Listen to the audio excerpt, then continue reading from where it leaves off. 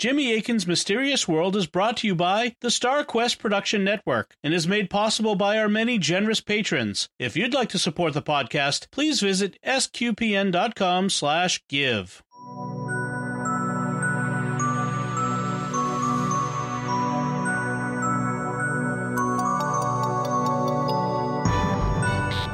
You're listening to episode 281 of Jimmy Akin's Mysterious World, where we look at mysteries from the twin perspectives of faith and reason. In this episode, we're talking about alien demons. I'm Dom Bettinelli, and joining me today is Jimmy Akin. Hey, Jimmy. Howdy, Dom. Whenever people consider what might be responsible for mysterious phenomena, there are two explanations they often leap to. First, that aliens are responsible, and second, that demons are responsible. And here on Mysterious World, that's led to two tongue-in-cheek sayings. It's always aliens and it's always demons. But some people combine these hypotheses and hold that aliens are, in fact, demons, that UFOs and extraterrestrials are manifestations of demonic activity. So what's the truth? Is it always alien demons? And how can we figure this out? Well, that's what we'll be talking about on this episode of Jimmy Akin's Mysterious World. And Jimmy, what do we need to say to begin considering today's mystery? I want to be very clear about precisely what the mystery is. Nobody claims that all UFO sightings or alien reports are demonic. I mean, many UFOs have purely natural explanations, like people misidentifying astronomical phenomena, like the planet Venus as a UFO, or seeing a classified aircraft and thinking it's a flying saucer, or things like that. Similarly, sometimes when people report contact with aliens, it also has a natural cause, such as hoaxes, mental illness, and imagination. The question is, how can we explain the remaining UFO and alien reports when you remove those that have purely natural causes or purely normal natural causes? And it's here that the alien demon hypothesis comes in. As you said, some people think that UFOs and aliens are simply demonic phenomena. You hear a lot of people in the Christian community say things like, aliens are just demons. That's especially common in the Protestant community, though you hear it among some Catholics as well. So that's the hypothesis that we'll be considering today. Do you think that any UFO alien reports are caused by demons? Well, I can't rule it out, and I don't rule it out.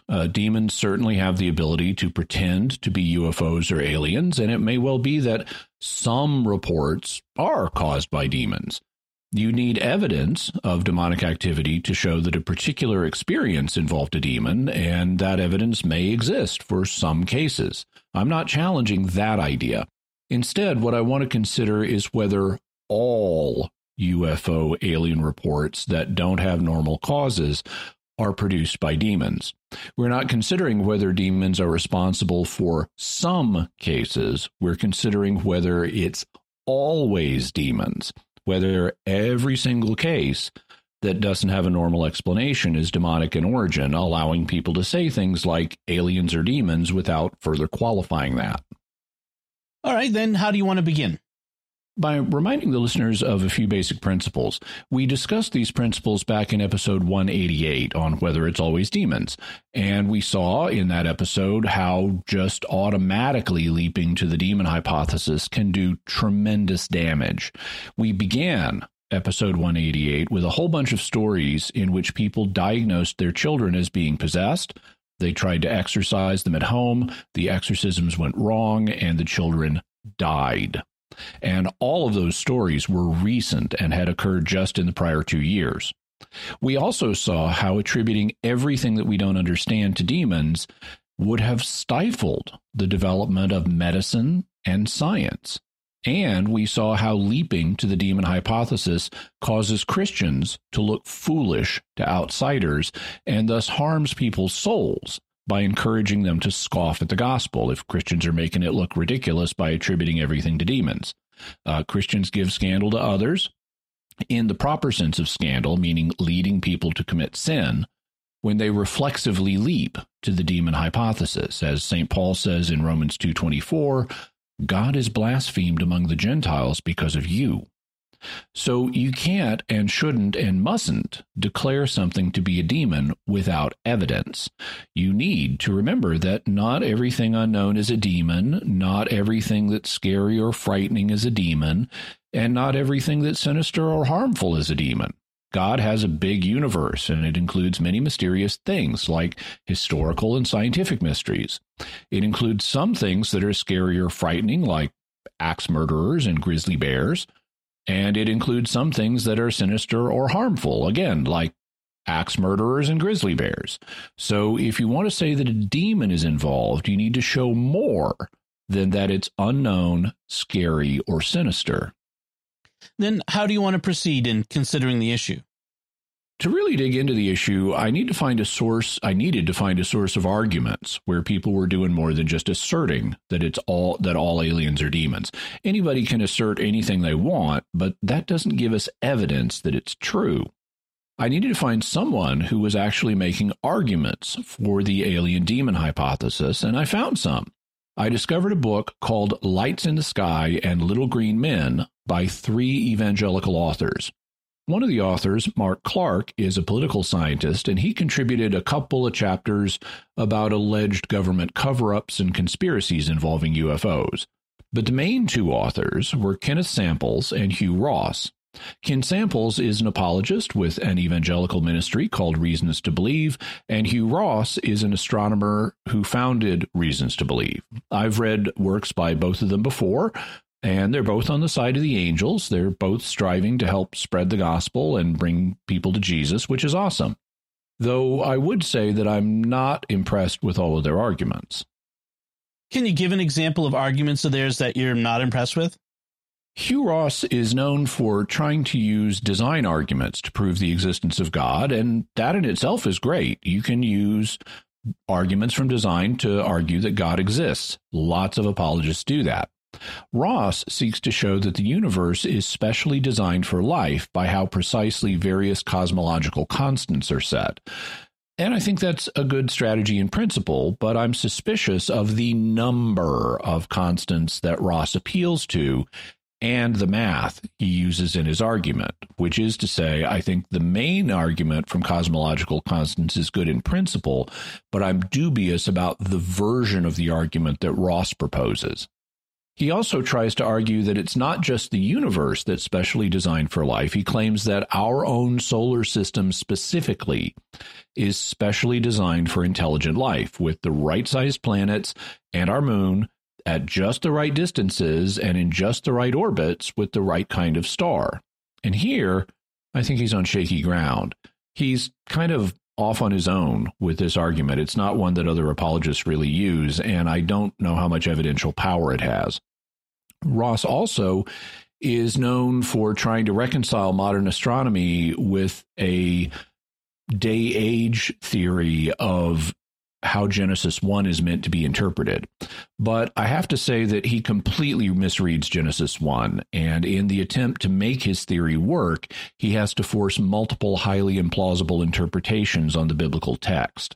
So if I were grading him, I'd give Ross an A for effort and creative thinking, but I'd probably give him at best a C for many of his arguments.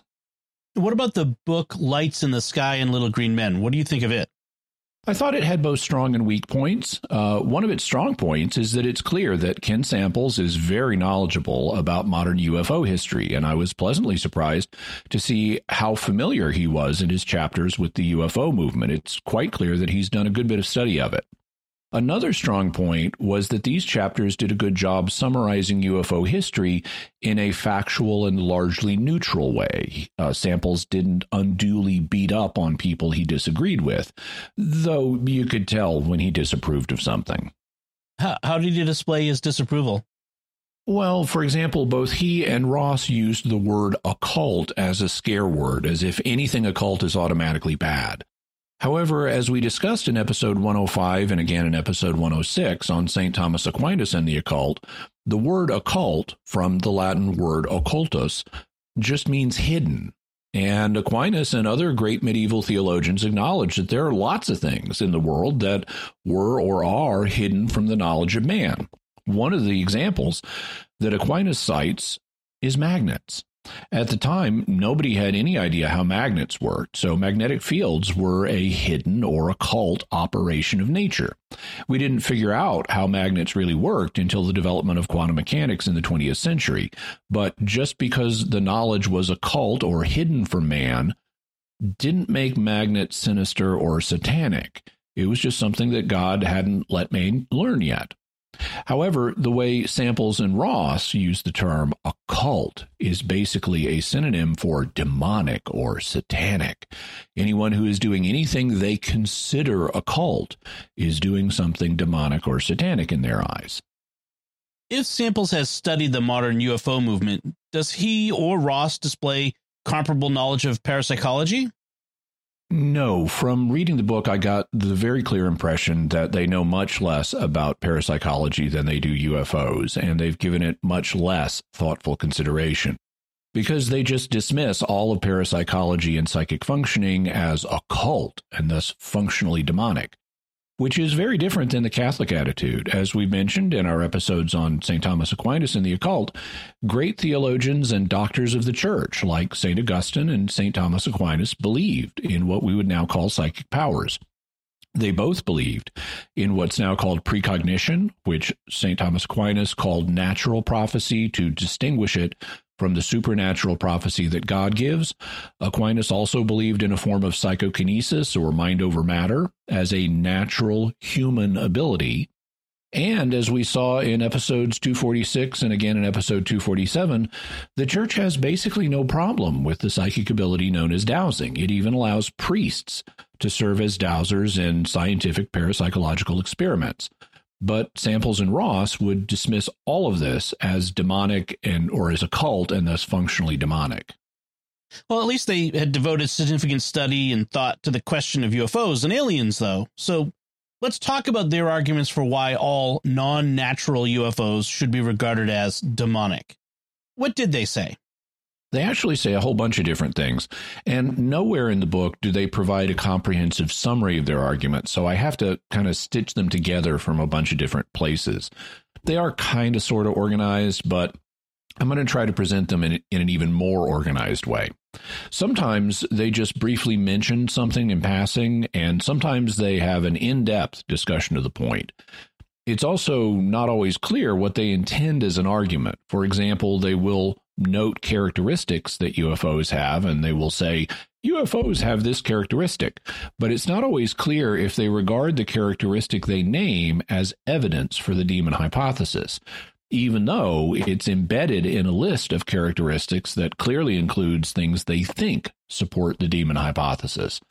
So in summarizing their case, I'm doing the best I can with a rather problematically presented set of arguments. Still, I appreciate the fact that they're actually trying to provide arguments. They're not just asserting that aliens must be demons. They're trying to give reasons for thinking that this is the case. So I want to give them credit for that. Also, because they wrote a whole book, and I try to keep our episodes under 2 hours, I won't be able to respond to everything they say in the book, but I will try to cover the main points. How is their basic case structured? Essentially, they focus on two rival interpretations of UFOs and aliens. The first is what's known as the extraterrestrial hypothesis, and this is by far the most common hypothesis, the one that most people are familiar with. Basically, it holds that UFOs are nuts and bolts craft that are built by extraterrestrials who come from a planet somewhere else in our physical universe, like, in our galaxy or in another galaxy. The second interpretation is known as the interdimensional hypothesis, and this holds that UFOs and their occupants aren't actually of extraterrestrial origin. That is to say, they're not from somewhere else in our physical universe. Instead, on the interdimensional hypothesis, they're from another dimension. And Ross and Samples interpret that other dimension as being the one where angels and demons are from. Are those the only two options? No, in the first place, there are alternatives to both the extraterrestrial and the interdimensional hypothesis. One is the cryptoterrestrial hypothesis. This view holds that UFOs and their occupants are actually from here on Earth, but they come from a race that's hidden. In Greek, the word for hidden is kryptos, and in Latin, the word for earth is terra, so a race of hidden earthlings has been called cryptoterrestrials. We'll be discussing the cryptoterrestrial hypothesis more in a future episode, but we won't be focusing on it here. Another alternative view is that UFOs and their occupants actually come from a different time. Specifically, it's been proposed that they are beings from our future, and perhaps they're doing studies on us, their ancestors. This view is sometimes called the extraterrestrial hypothesis.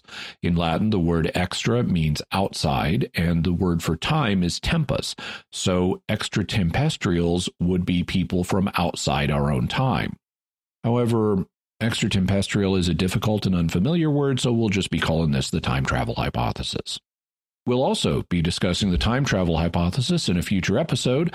However, this is another alternative to the two hypotheses that Ross and Samples consider in their book. They never mention either the cryptoterrestrial hypothesis or the time travel hypothesis. Is there understanding of the interdimensional hypothesis, with the interdimensional creatures being angels and demons?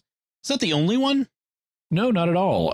This is because we still have to ask what is the nature of the dimension that UFOs and aliens come from if they're coming from another dimension. We live in a physical dimension where we have physical matter and energy. And the same could be true of where aliens live. They also may come from a physical dimension. The laws of physics there might be exactly the same as the laws of physics here, or they might have somewhat different laws of physics, but either way, it may be a physical dimension like ours. However, angels and demons are not physical. They are spirits, created intellects that do not natively have anything physical about them, so they would come from a spiritual dimension. But Ross and Samples gloss over this issue. They do note that the other dimension might be physical, but then they just seem to assume it's spiritual without clearly arguing this point. Also, we're really looking at a situation where we have 5 major interpretations of UFOs and aliens. Ranked in order of weirdness, they would be 1, the extraterrestrial hypothesis, 2, the cryptoterrestrial hypothesis, 3, the time travel hypothesis, 4, the physical interdimensional hypothesis, and finally 5, the spiritual interdimensional hypothesis. And it's the last one of these that you need if you really want to maintain the demon view. But they ignore several of these ideas. They focus only on the extraterrestrial and the spiritual interdimensional hypothesis, and they don't devote any significant attention to the others, including the physical interdimensional hypothesis. How do they argue with regard to the two possibilities that they do consider? Essentially, their case consists of 2 parts. First, they seek to offer arguments against the extraterrestrial hypothesis, and second, they seek to offer arguments in favor of their spiritual interpretation of the interdimensional hypothesis. All right, then let's talk about this issue from the reason perspective. How do Hugh Ross and Ken Samples argue against the extraterrestrial view? Their main argument consists of 3 prongs. The first prong of the argument is based on the fact that Hugh Ross is an extreme rare earther. The rare earth position holds that Earth-like planets should be rare in the universe, and the same goes for any other habitable bodies. On this view, there would be almost no places for extraterrestrial life to exist, and Hugh Ross is on the extreme end of the rare earth spectrum. He believes that of naturally occurring planets, only 1 in 10 to the 174th power planets should be able to support life. That's a 1 in 1 followed by 174 zeros. However, this is a truly vast number that far exceeds the number of planets that should be in the visible universe. Therefore, Ross concludes that there should not even be 1 planet that is naturally capable of supporting life in the entire universe, not even Earth. The only reason that Earth supports life, in his view, is because it isn't a naturally occurring planet. Instead, God has specially made Earth to be able to support life.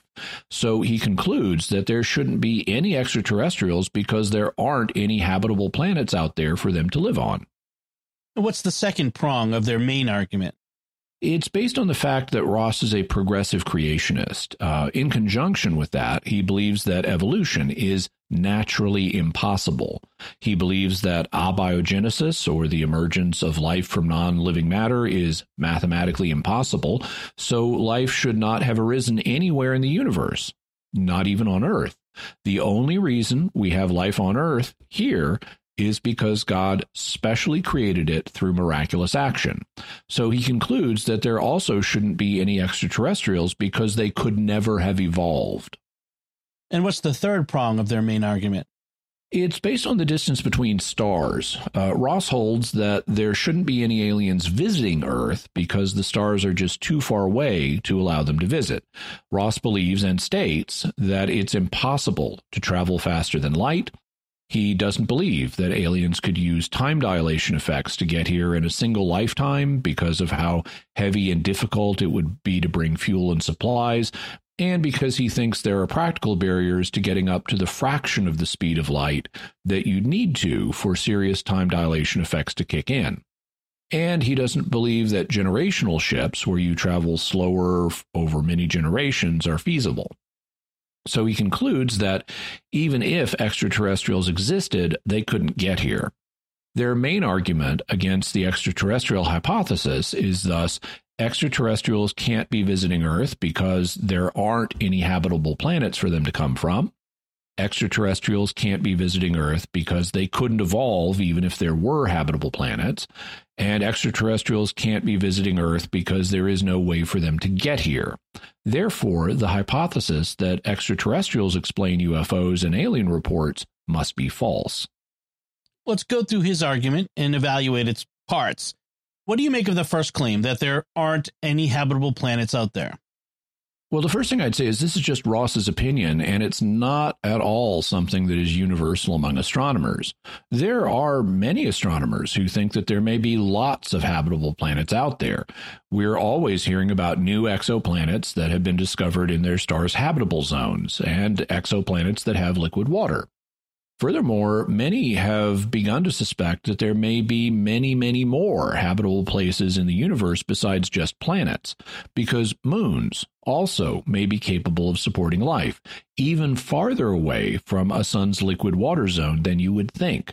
For example, Jupiter's moon Europa and Saturn's moon Enceladus both have oceans of liquid water.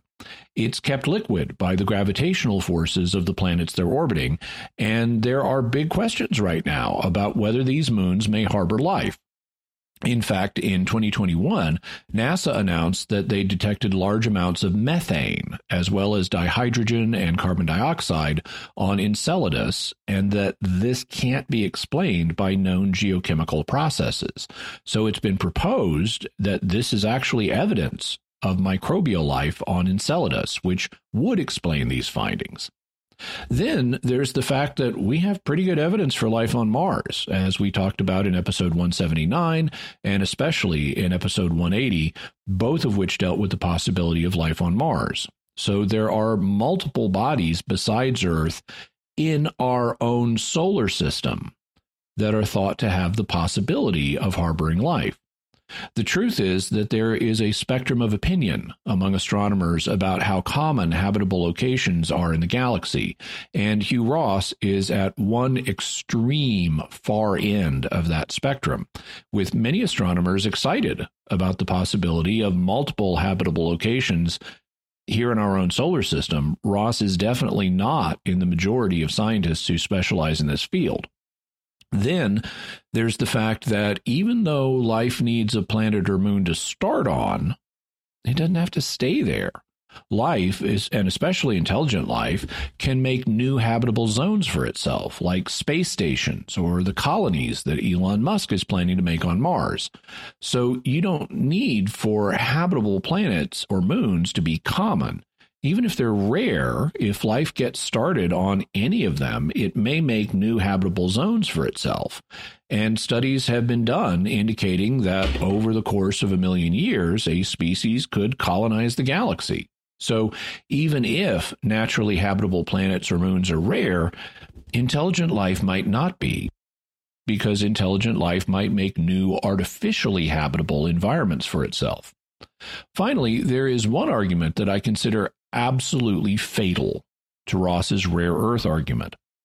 Even if you grant that, contrary to what seems to be the position of most astronomers, that Ross is right, that habitable locations are so uncommon that they simply will not occur naturally, so what? Since Earth is habitable, it shouldn't exist, but it does because God created it and made it habitable. But if God can do that here on Earth, he can do that elsewhere. Therefore, the statistical improbability of naturally habitable planets means nothing.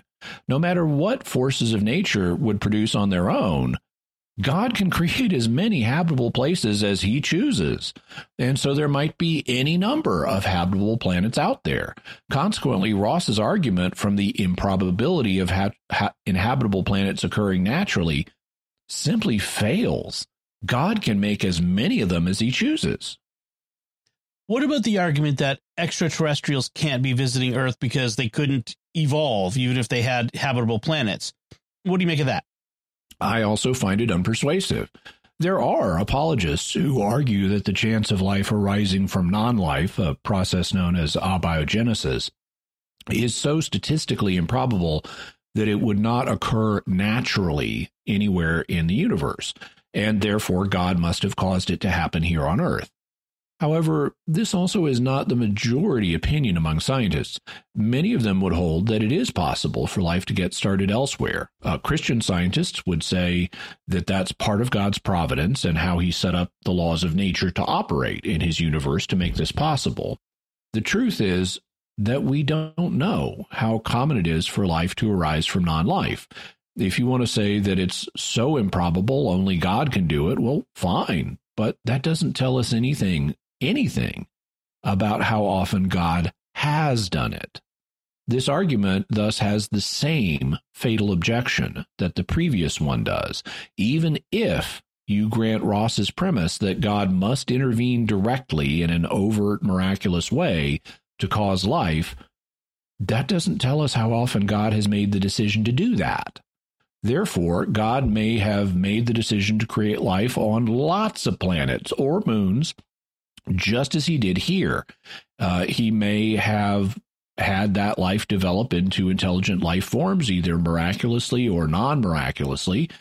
And further, once life starts somewhere, it doesn't have to stay there. As we've already discussed on the show before, it may well be the case that life on Earth ended up getting transplanted to Mars, for example, by extremophile microbes, ones that live in extreme conditions and could hitch a ride on meteors like the Martian meteorites we found here on Earth and Earth meteorites that have undoubtedly gone to Mars.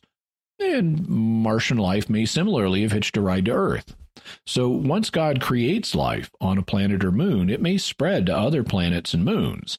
It may even spread between solar systems, especially if that moon or planet is located in or near a stellar nursery and then drifts to another location.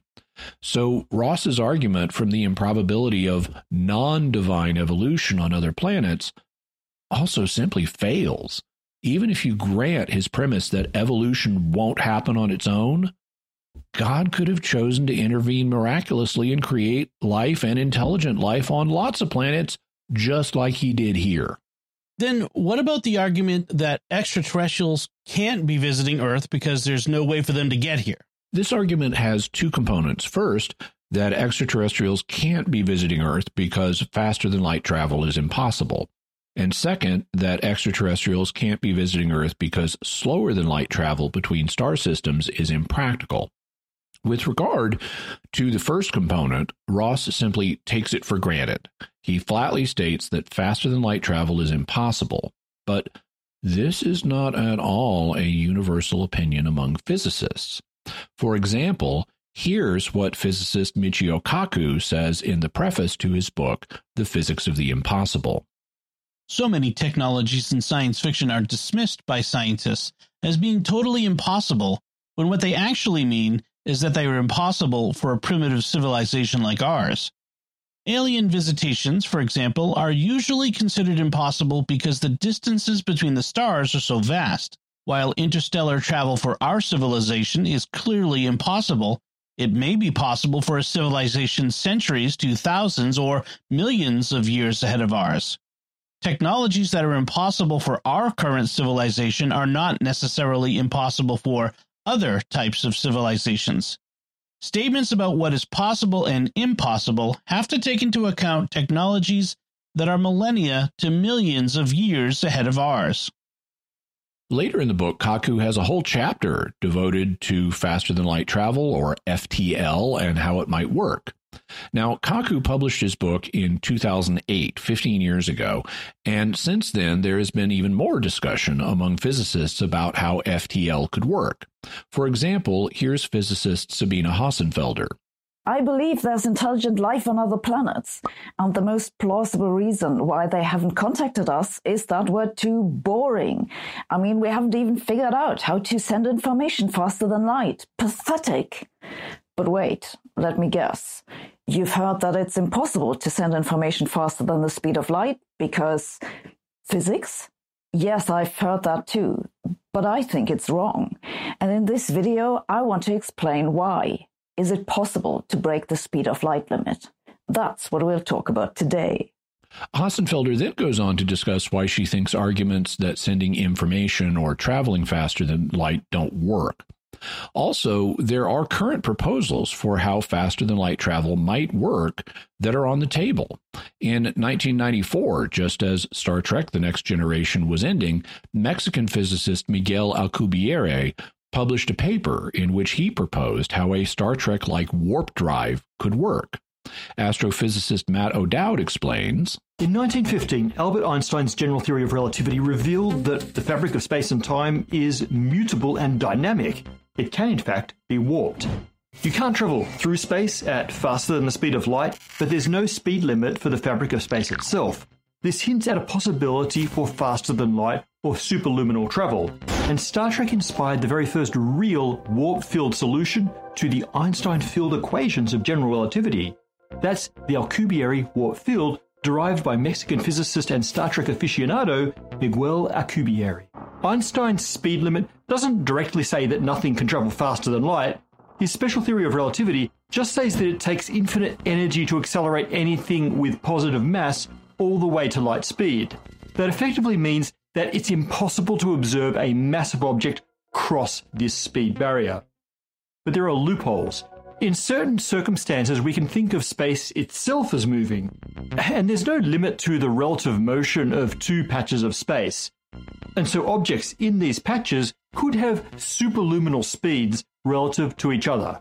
For example, inside black holes, we can think of space as flowing downwards faster than light, or beyond the cosmic horizon, the expanding universe is carrying galaxies away from us faster than light. The warp drive takes advantage of this loophole by accelerating a patch of space relative to its surroundings. Objects in that warp bubble move with that patch without themselves ever feeling any acceleration. This is what the Alcubierre drive is supposed to do. It's a space-time geometry that's a valid solution to the equations of general relativity, the Einstein field equations. It includes a comfortable flat region of space surrounded by a region of extreme spatial curvature. The space behind this bubble is expanded while the space in front is contracted. The resulting push-pull propels the bubble and any spaceship that it contains. So Alcubierre discovered a solution that was consistent with Einstein's equations that would allow things to move faster than light in relative terms. Of course, there are issues with this proposal that remain to be solved, and in recent years there has been increasing discussion of how they might be solved. Sabine Hossenfelder explains, Warp drives are not just science fiction. Einstein's theory of general relativity says they should be possible. Yes, that guy again. A year ago, I told you about some recent developments, and since then, warp drives have been in the news several times. In one case, the headlines claimed that a physicist had found a warp drive that makes faster-than-light travel possible without requiring unphysical negative energies.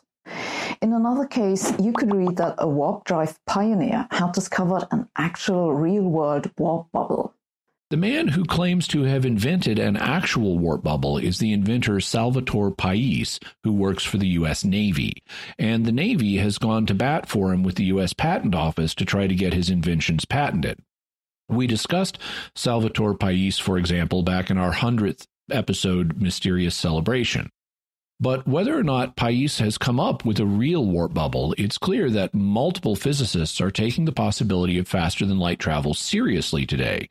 And, as Matt O'Dowd explains, these studies have made one thing very clear. If warp travel is possible, humanity will figure it out. Scientists are very persistent, especially the ones who are also diehard science fiction fans. They'll continue to try to make it so by exploring Einstein's theory, hoping to build a starship, but in the process learning how our universe works, and possibly also building a starship to propel humanity into the galaxy on waves of warped space-time. Hugh Ross's flat declaration that traveling faster than light is simply impossible is thus not the opinion of many physicists. They think it may be a real possibility, in which case the first and most important component of Ross's argument that extraterrestrials can't be visiting Earth because faster-than-light travel is impossible fails. And Ross doesn't do anything to respond to the physicists who have a contrary opinion. He just ignores the possibility of moving faster than light and discussions of it in modern physics. What about the second component of his argument, that they can't be visiting because slower than light travel is impractical? This is even more problematic. We already know how to make slower than light travel between star systems work. There are multiple designs for slower than light ways to travel between them, and Ross doesn't deny this. Instead, his argument is that these means of travel are impractical. For example, he argues that you couldn't accelerate to a large enough percentage of the speed of light to travel between star systems in a single lifetime. But that assumes a human lifetime. Other species might live much longer than us. They might even have cracked the problem of aging and be functionally immortal, or be unfallen and completely immortal. He also dismisses multi-generational ships as a possibility, but in dismissing them, he's relying on the aliens being psychologically like us. I mean, yes, it might be iffy that humans would undertake a generations-long mission, but aliens might be totally willing to do so. We can't count on their psychology being like ours. Also, they might travel in suspended animation, which is something we're already working on, how to induce human hibernation. In fact, the aliens might even hibernate naturally, like bears and some other Earth creatures do.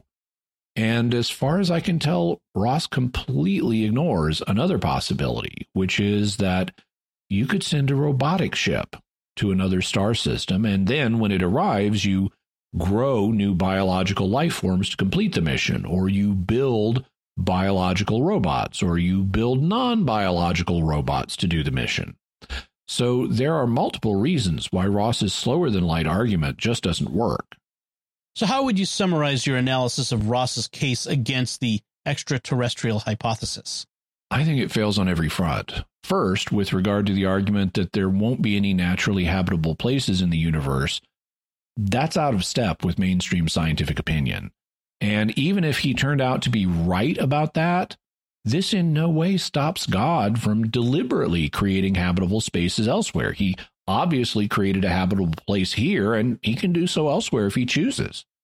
Second, regarding the argument that aliens couldn't naturally evolve, this is also out of step with mainstream scientific opinion.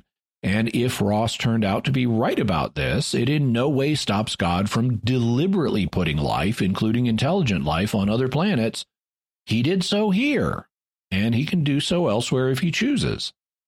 Third, and finally, regarding the argument that aliens can't be visiting us because it would be impossible for them to get here, Ross is ignoring the many physicists who think faster than light travel may be a real possibility. And even if this turns out not to be the case, there are multiple ways that aliens could get here by slower than light travel. So I think Ross's argument against the extraterrestrial hypothesis that UFOs might be intelligent aliens simply falls flat. It depends on elements that are outside of mainstream scientific opinion, and it ignores God's power and freedom to do what he chooses to do elsewhere. So their argument that extraterrestrials can't be responsible for UFOs simply doesn't work at all. However, we still need to consider their arguments in favor of their version of the interdimensional hypothesis.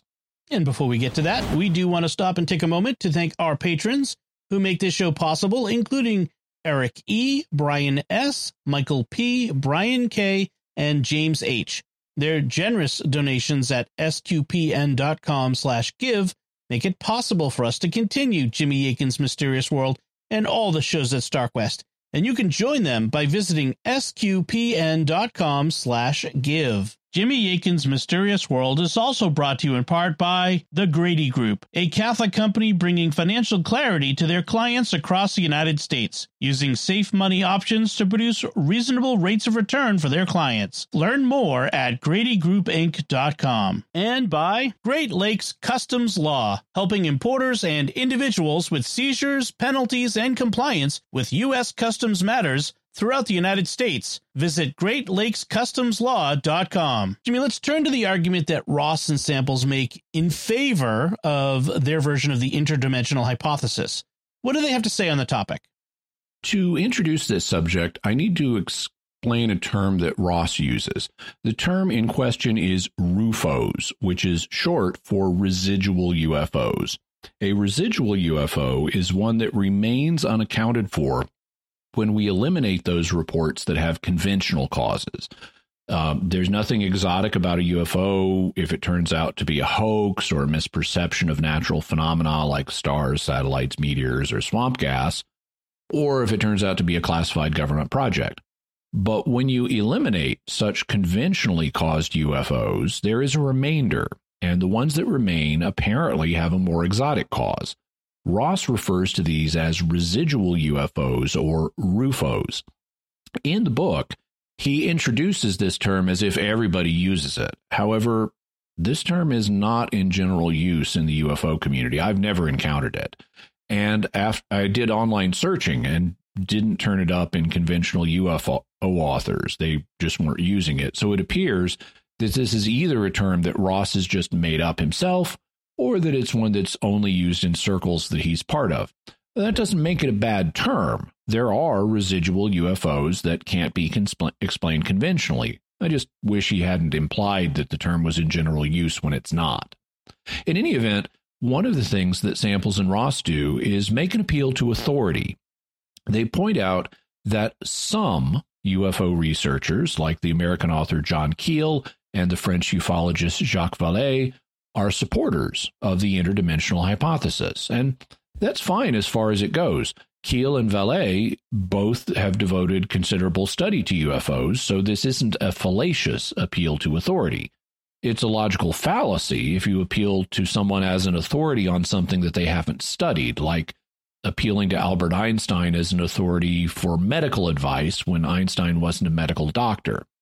But both Keel and Vallée have studied UFOs, so this isn't an outright logical fallacy. And Keel and Vallée's opinions need to be considered, so we will be covering both of them in future episodes. But there are still two problems with their appeal to UFO researchers like this.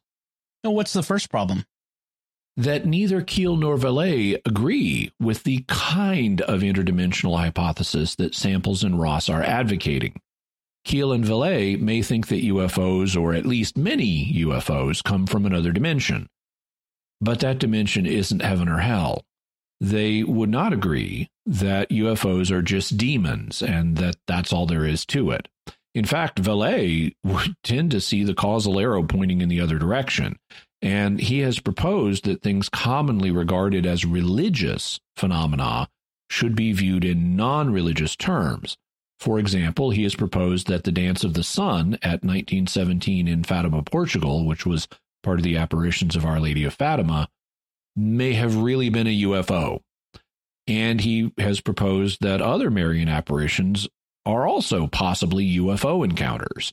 So he's inclined to see religious phenomena explained in terms of non-religious UFO phenomena, and thus not inclined to endorse the idea that UFOs are simply demons, with all the conceptual content that that word would involve for Christians. Ross and Samples are thus citing authorities for the interdimensional hypothesis who don't agree with their own demonic hypothesis. What's the second problem with Ross and Samples' citation of others who favor the interdimensional hypothesis? They misrepresent how common it is. At one point, Ross writes, "Many other scholars have deduced that demons dwell behind residual UFO phenomena. Most research scientists involved with serious study of UFOs, regardless of religious or philosophical perspective, have either drawn the same conclusion or identified an equivalent cause. For example, malevolent beings from another dimension." This is completely misleading. It is flatly false to say many other scholars have deduced that demons are responsible for UFOs. That is a hypothesis that is found basically exclusively in the Christian community, and there aren't many explicitly Christian ufologists, especially not ones that could be considered scholars.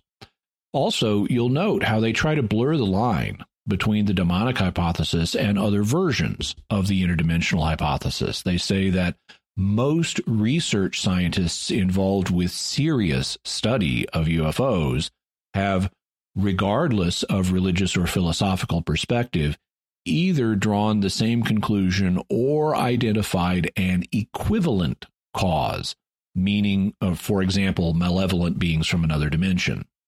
Except that this also appears to be flatly false. Here he's talking about research scientists involved with serious study of residual UFOs. And while I've never seen a statistical survey of this question, and I'm quite sure Ross hasn't either, it just appears not to be the case that most of these people have concluded that UFOs are demons or an equivalent like malevolent interdimensionals. In fact, the interdimensional hypothesis is far from being the most prominent one in the UFO community. That continues to be the extraterrestrial hypothesis.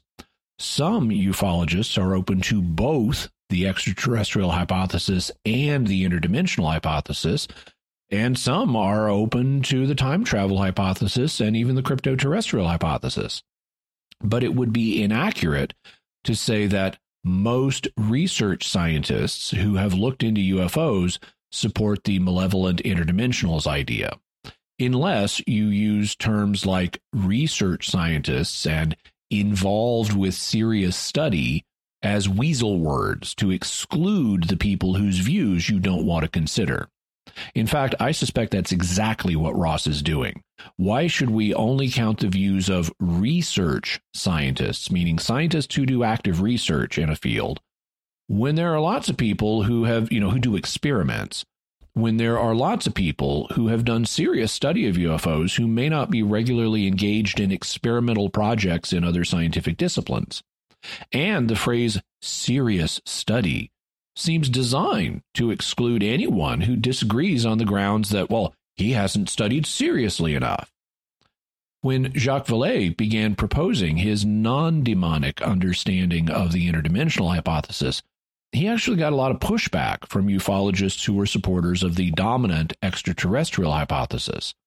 Ufologists are marginalized by the scientific community already, so they were already outcasts, kind of like heretics.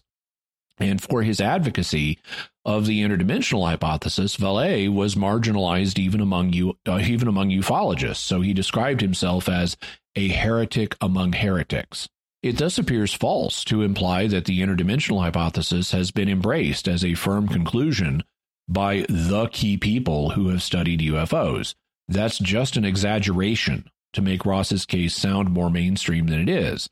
The majority of responsible ufologists aren't convinced of the interdimensional hypothesis and are open to the extraterrestrial hypothesis.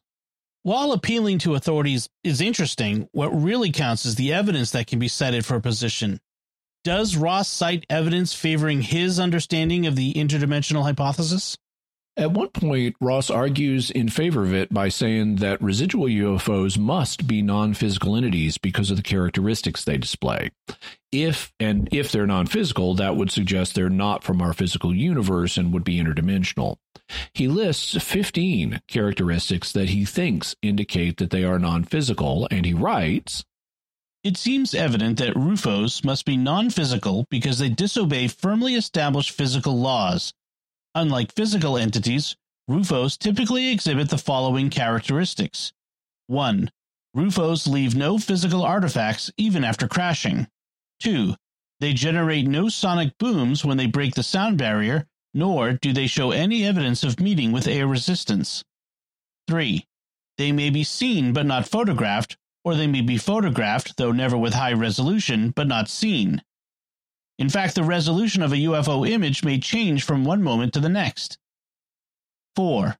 RUFOs may be detected by radar but not seen, or they may be seen but not detected by radar. 5.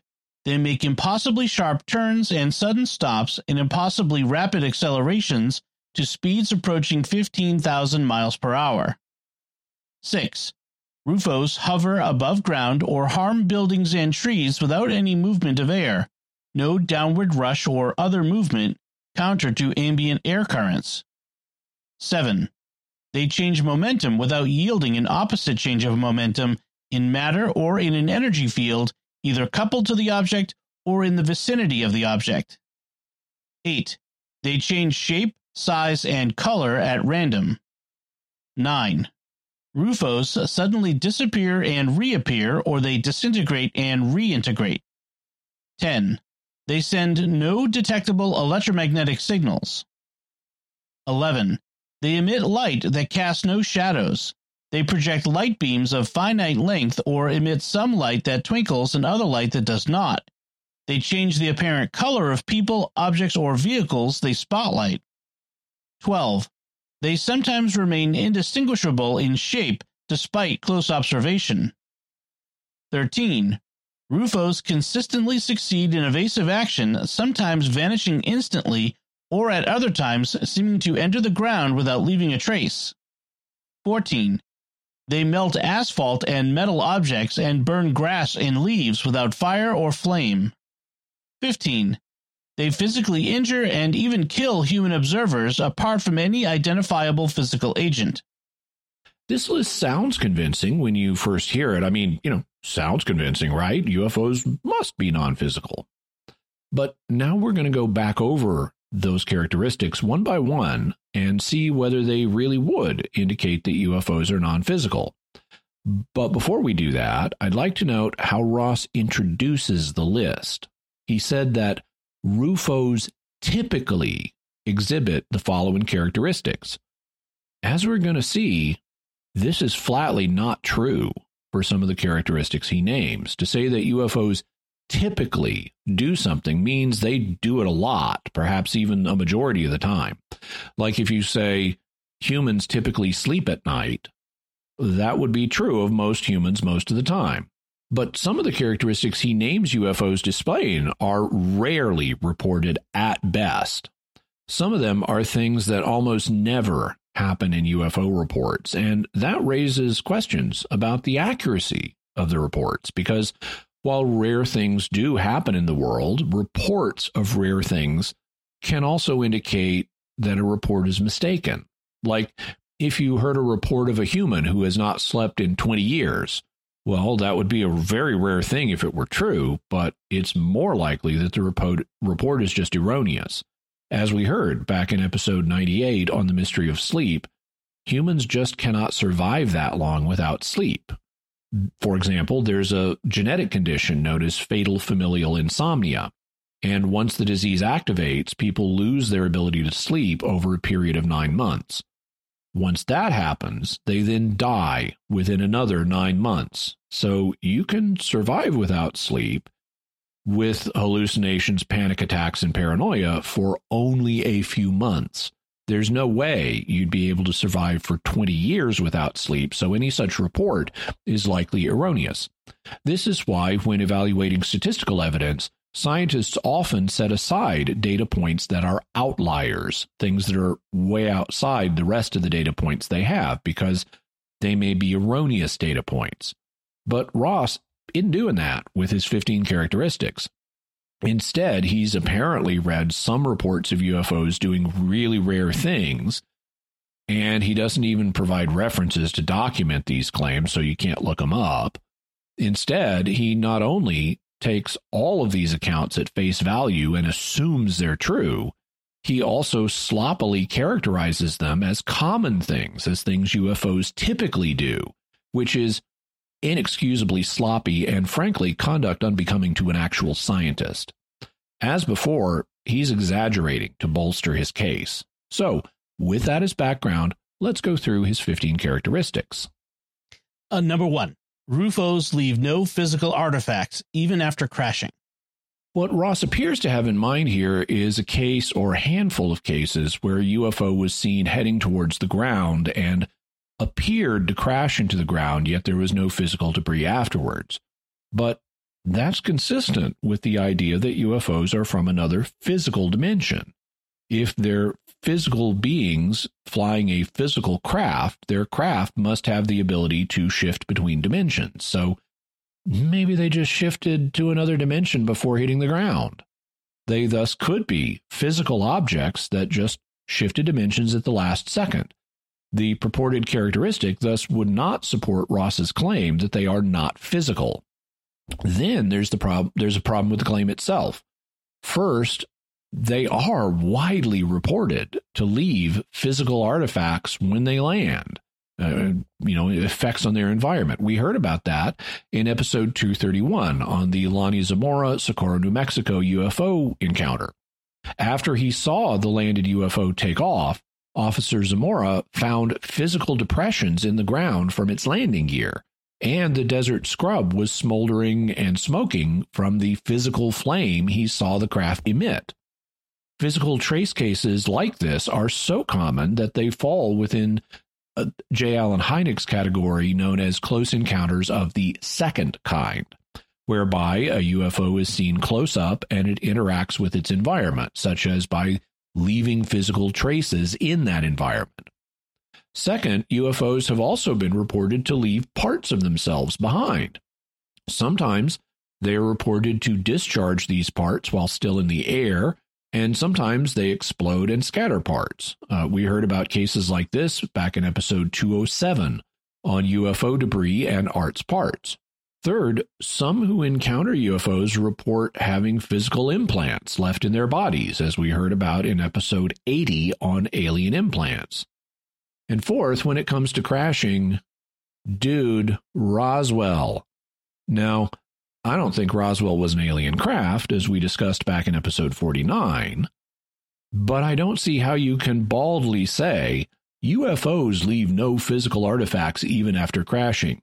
UFOs are widely reported to leave such debris, including UFOs that don't have apparent natural explanations and are residual.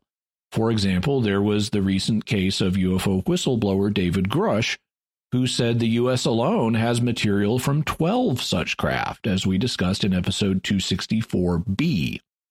So I think the claim that residual UFOs don't leave artifacts is simply false, according to the reports. Furthermore, in their book, Samples and Ross acknowledge trace cases like this. So I don't know how Ross can simply say that they don't happen among residual UFOs. Elsewhere in the book, they make a big point that they do happen. Ross is just cherry-picking cases that he thinks favor his argument, even though they don't.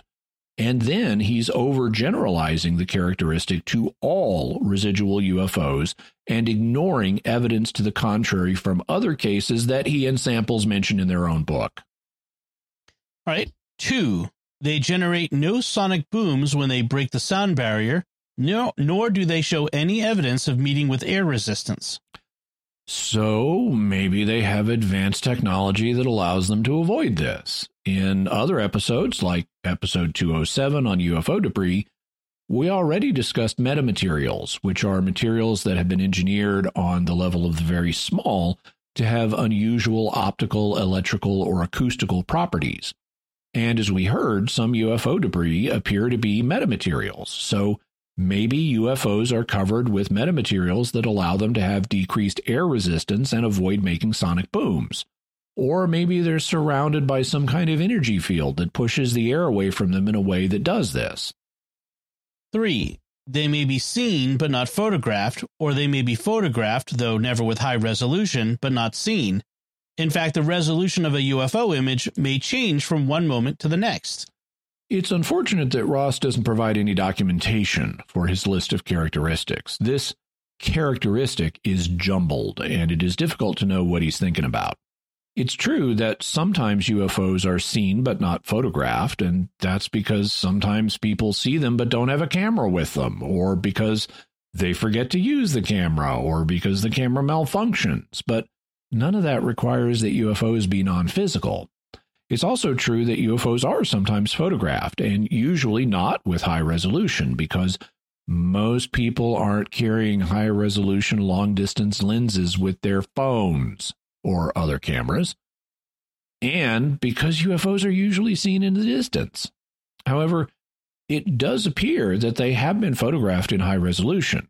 This apparently happened in the 2004 Tic Tac incident off the coast of San Diego that we heard about in episode 70, which was our Navy ATIP update.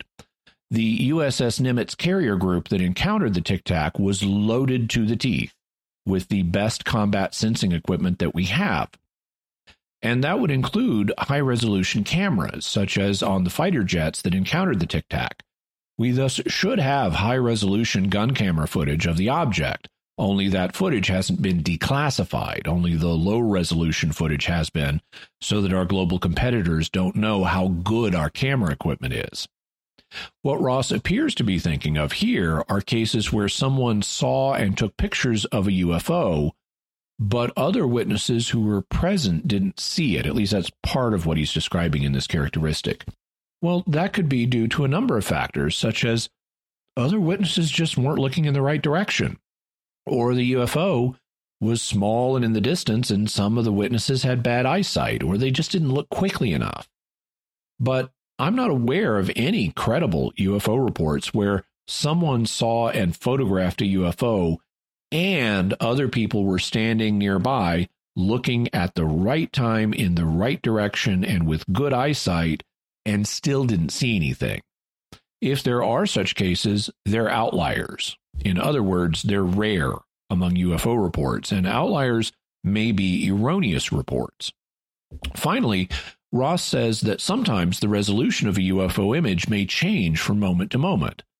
That easily could be because of operator error when using the camera, or a problem with the camera itself, like it's adjusting its focus, or because the UFO has technology that makes it blurry, like the exhaust of a jet can disturb the air and make its image blurrier, or it's moving fast and so it looks blurry. Well, UFOs may have something similar, or because they're surrounded by some kind of energy field that changes, or because they accelerate and that blurs the image, or because they transition to another physical dimension and that affects the image. None of these provide good evidence that UFOs are non-physical. Here, Ross is awkwardly stitching together a bunch of things that all have explanations consistent with the idea that these are physical craft, and none of them are inconsistent with the idea that UFOs are physical. 4. RUFOs may be detected by radar but not seen, or they may be seen but not detected by radar. First, as for the cases where they're detected by radar but not seen, this could be because radar returns are erroneous and aren't detecting UFOs at all. Radars are known to have erroneous readings from time to time.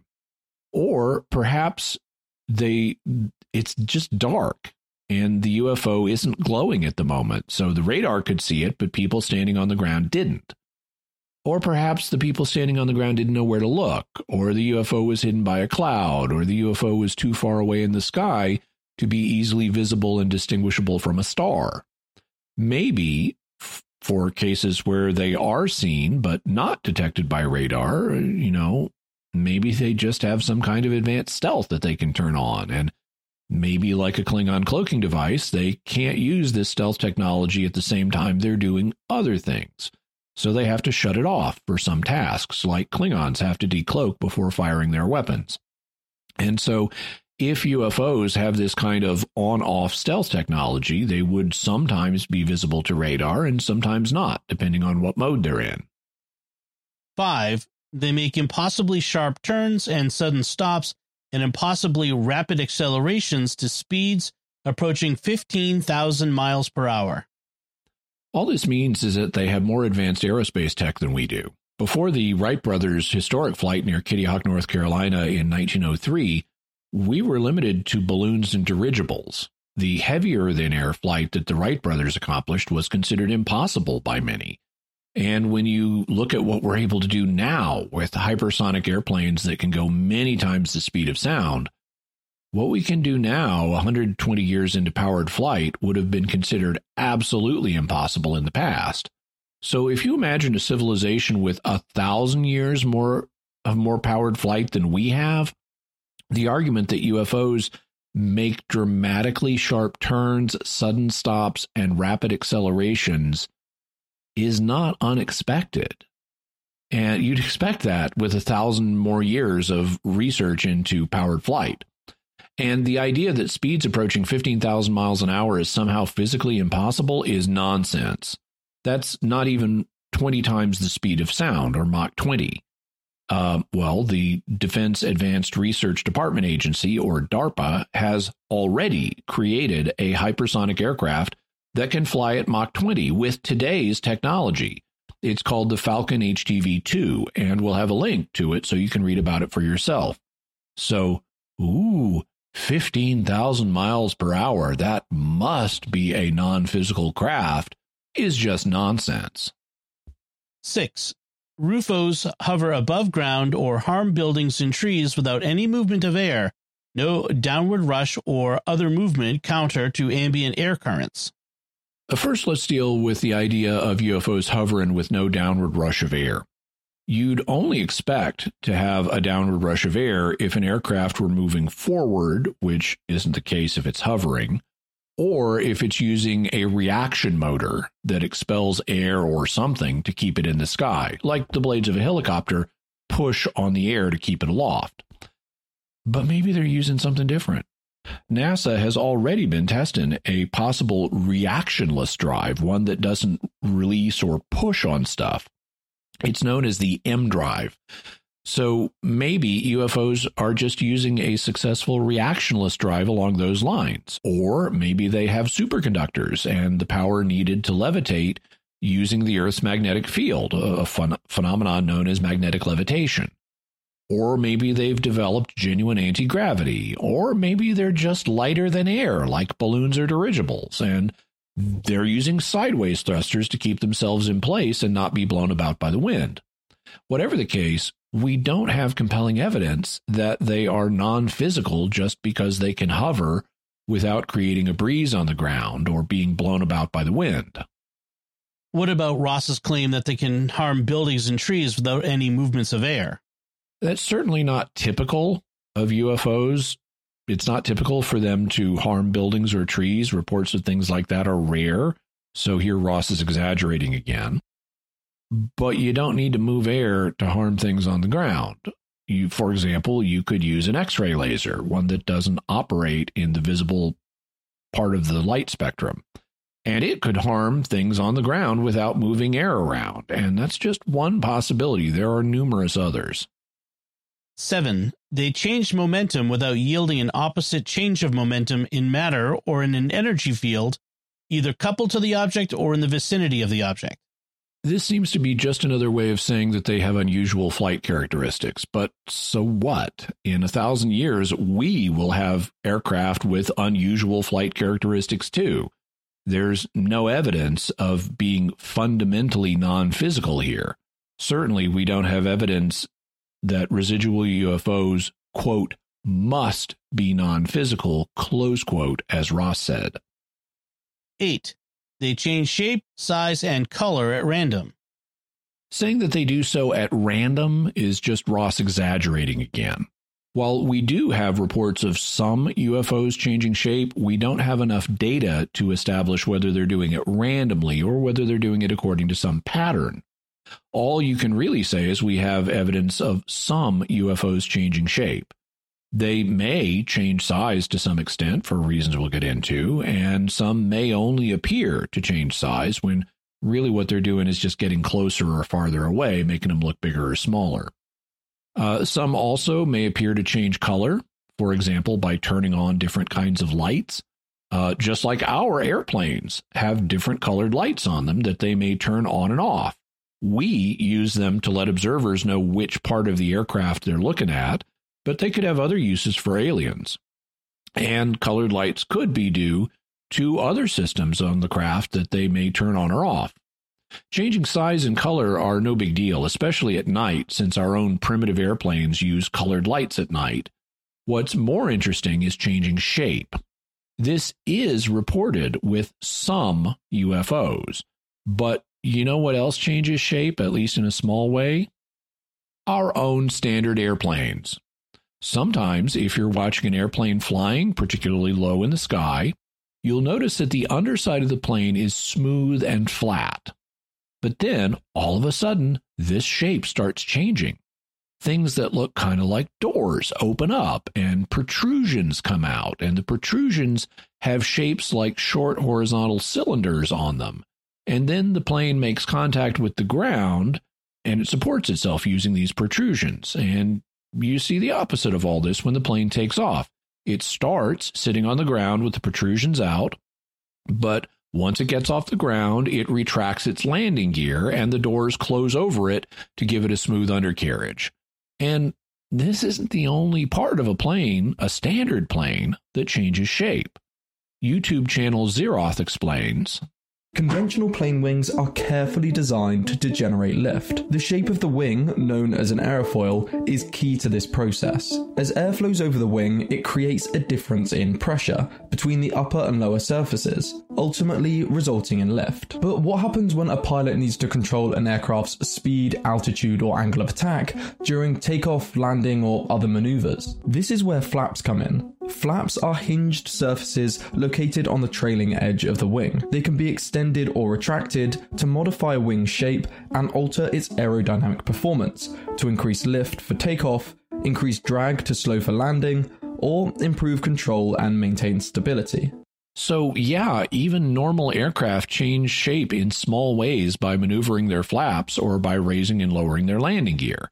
And today, they're working on wings that change shape in more significant ways. Interestingly, though, the first ever aircraft wings from the Wright brothers didn't actually have flaps. In fact, it was actually a kind of metamorphic wing. These were called warping wings and mimicked a bird's wing form. In practice, since most wing warping designs involved flexing of structural members, these were difficult to control and liable to cause structural failure. However, thanks to modern materials and technologies, shape-shifting wings are making a comeback. Metamorphic aerofoils are adaptive wings that can change their shape depending on the flight conditions. Think of them as a transformer wing that, similarly to flaps, are designed to optimize performance, efficiency, and maneuverability. However, because of their shape and precision, they can actually do these things even better than conventional flaps. These amazing wings work using cutting-edge technology like shape memory alloys, smart materials,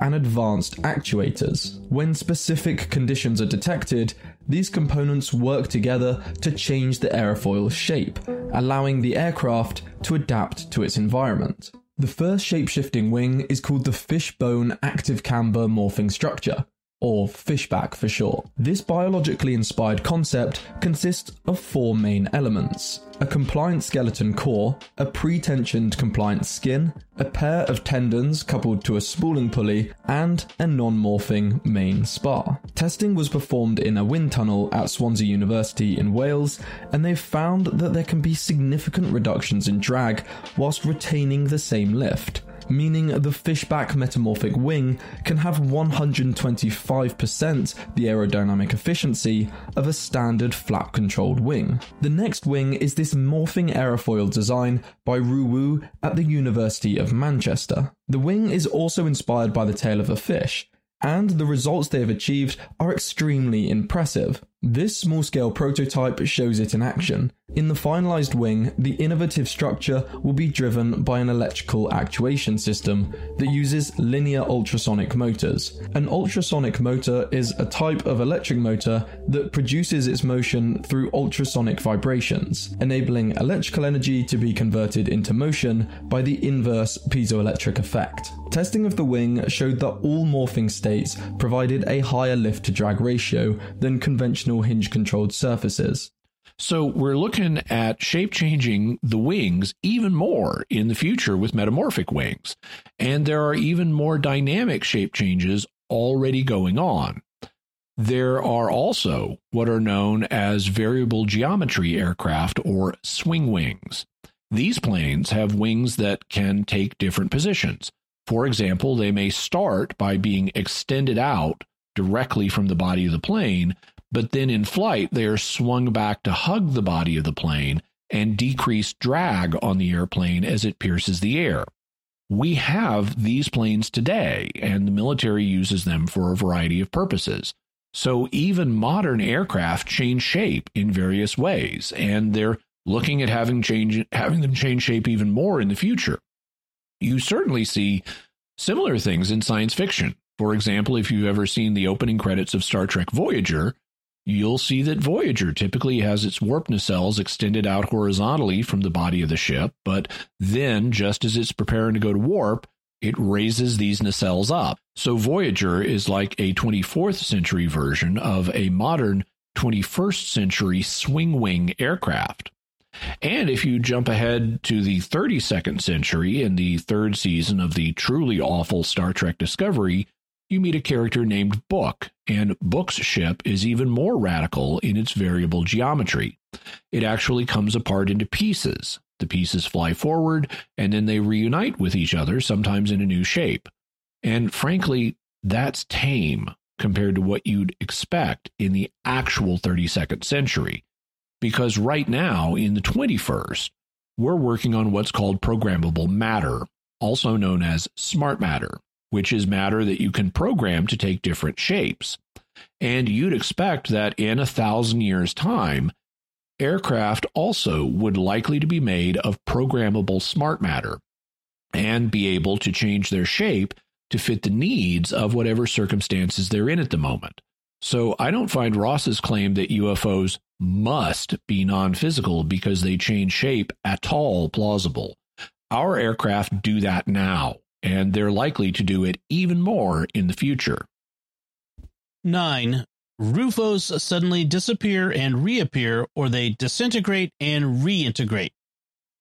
First, regarding the ability of residual UFOs to appear and disappear, this could be due to a number of things. It could be due to their ability to move very suddenly in the blink of an eye. They might suddenly move away and then suddenly move back. Or it might be slightly more exotic than that. We're already working on technology using metamaterials to produce invisibility. It's known as metamaterial cloaking, and we'll have a link to an article so you can read about it.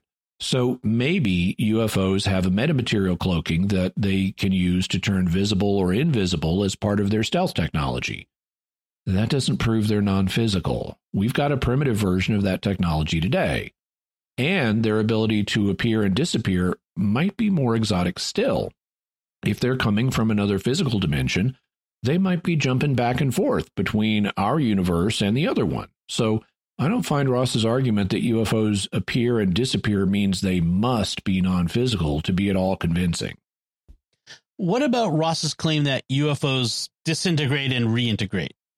What he's thinking about here are cases like, for example, when you see a group of lights that seem to be linked to each other, like the Phoenix lights that we discussed back in episode 30. And then one or more of the lights detaches and goes off and does stuff, and then it comes back and reunites with the others. You know what we'd call that kind of behavior today? Using a drone. It's hardly surprising if physical UFOs have physical drones that they send out to do stuff and then retrieve them. We actually see this behavior today with our own craft, though we're more familiar with it happening with watercraft than aircraft. For example, ships often carry small boats and submersibles and drones. When they get to where they want to go, they may send out these small boats, submersibles, and drones and then retrieve them. Jacques Cousteau would do that all the time. His ship, the Calypso, would always be sending out little boats to carry his divers to the shore or to dive sites. It would send out little submersibles, that submarines, that were sometimes shaped like flying saucers. They were even called diving saucers. And the Calypso would have helicopters coming in and out all the time. It even had its own helicopter landing pad. And I've been on such remote craft myself. When Catholic Answers has had cruises to different locations, I've taken the main cruise ship to a port and then used a tender to get to shore and then used the tender to get back to the ship. So detaching things from a main craft and then reassembling them is something we already do. We've envisioned ships in the future doing it, like Book's ship in Star Trek Discovery, or even just the Enterprise and its shuttlecraft, probes, and marker buoys in the original series. So the idea that UFOs come apart and then come back together in no way proves that they are non-physical. This is yet another bad argument. 10. They send no detectable electromagnetic signals. This one is one where Ross seems to be exaggerating. First, it depends on what you mean by send electromagnetic signals. UFOs certainly reflect electromagnetic waves and thus send them in this sense. For example, they are often visible to the naked eye, and visible light is electromagnetic, so they're definitely reflecting electromagnetic waves. Sometimes they also reflect radar waves, which are another kind of electromagnetic signal.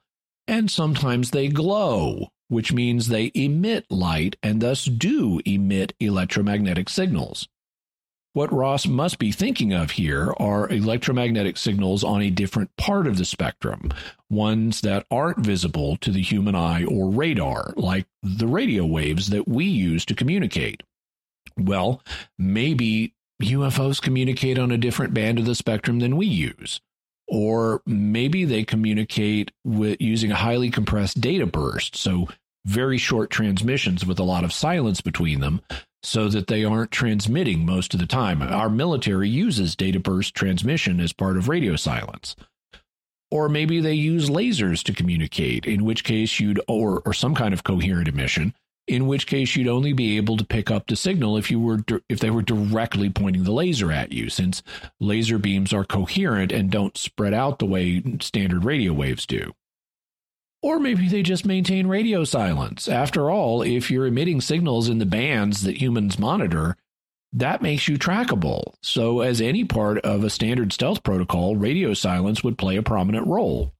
And you'd also want to shield your craft from emitting stray signals on other frequencies that would make you trackable. So there are multiple reasons why humans might not pick up on communications traffic or similar signals from UFOs. And that's even granting Ross's claim that they don't emit non-visible EM signals. Frankly, I'd like to know how he makes that claim, whether there are reports to the contrary, and whether we'd really expect to have picked up such signals, given that most UFO witnesses don't have equipment with them that is capable of monitoring the entire electromagnetic spectrum. Once again, it seems to me that Ross is just sloppily exaggerating to bolster his case. 11. They emit light that casts no shadows. They project light beams of finite length or emit some light that twinkles and other light that does not. They change the apparent color of people, objects, or vehicles they spotlight. Here, Ross has bundled together a bunch of things, none of which are particularly impressive. Let's take them in reverse order. First, he says that they change the, quote, apparent color of people, objects, or vehicles they spotlight, close quote. Well, shining a colored light on a person, object, or vehicle will do that. If I shine a purple light on a white van, it's going to make the white van appear to be purple. I've changed its apparent color. We now have home lighting systems, like with Hue smart bulbs, that are designed to change the color of our walls inside our homes. Aliens may be doing something similar. That's not evidence that they're not physical. For example, if you look in Dom's home office in the video version of the podcast, you'll see he's got a Hue light making his office have a bluish tint right now. My ceiling is not blue. Yeah. So we've got technology that does this, and that's not evidence that Dom's office is not physical. So this isn't evidence that UFOs aren't physical, just that they've got something that can broadcast visible light on different frequencies, and we have that. Second, Ross says that they emit some light that twinkles and other light that does not. So Ross just admitted that they do emit electromagnetic signals like light. Funny, he wasn't more consistent about that in his previous point, and again, that's more sloppiness on his part. But let's address the twinkling versus non-twinkling light. One way to make light twinkle is to broadcast it more brightly or dimly, or make parts of what you're broadcasting brighter or dimmer, and modern Hue lighting systems do that. So do what are sometimes called galaxy projectors or aurora lamps, which are entertainment systems that project stars and auroras and galaxies on your walls and ceiling. And by their nature, they shift and twinkle and make patterns of light that change, and they're doing that just for fun. Also, you can make a light twinkle if there's dust in the air that it's shining through, or if you drop small reflective things into the light. That's how they made the original transporter effect on Star Trek. They dropped glitter into a beam of light. But in any event, sending out light that twinkles sometimes and doesn't twinkle other times does not show that you're not physical. The two are just unrelated. Third, Ross says that they project beams of light of finite length, which is interesting because you normally expect a beam of light to just keep going until it hits an object. But Ross is claiming they do something like a Jedi turning on a lightsaber, where a visible beam of light only goes out so far and then stops. I'd like to know just how many accounts there are of this, and what the atmospheric conditions were at the time. This may well be another case of Ross having heard of an outlier report or two that he now exaggerates and declares to be typical behavior of UFOs, even though they're just outlier reports that may not be accurate. Certainly, this doesn't seem to be typical from the reports I've read. But assuming that they are accurate, beams of light, including lasers, are only visible from the side if they're passing through something. So I'd like to know what the atmospheric conditions were. For example, was the UFO in a cloud or a bank of fog when it turned on a beam of light? In which case, we'd expect to see the beam of light extend as far as the water vapor in the cloud or fog, but then you wouldn't be able to see it beyond that. In that case, the apparent stopping of the beam would be only apparent, and it would be due to just chance circumstances. But it's also possible to make a light beam stop deliberately. In his book, The Physics of the Impossible, Michio Kaku has a section on how to build lightsabers, and he estimates that we could have functional ones within about 100 years. Finally, Ross says that UFOs emit light that does not produce shadows. Well, once again, is this really typical behavior for UFOs, or has Ross just heard a few outlier reports and is making it sound normal to bolster his case? Whatever is happening with that, whether a light produces a visible shadow depends entirely on the local lighting conditions. If a light is distant enough, diffuse enough, or dim enough, it may not cause you to throw a detectable shadow, especially if the ground that you're standing on is complex, and if there are other light sources in your area. So this claim isn't evidence of non-physicality, since lots of natural lights in various situations don't produce notable shadows. 12. They sometimes remain indistinguishable in shape despite close observation. I'm not entirely sure what Ross means here, and it's a pity he doesn't document what he's talking about to explain it more. But I think he means that sometimes UFOs look blurry even when you can observe them fairly closely.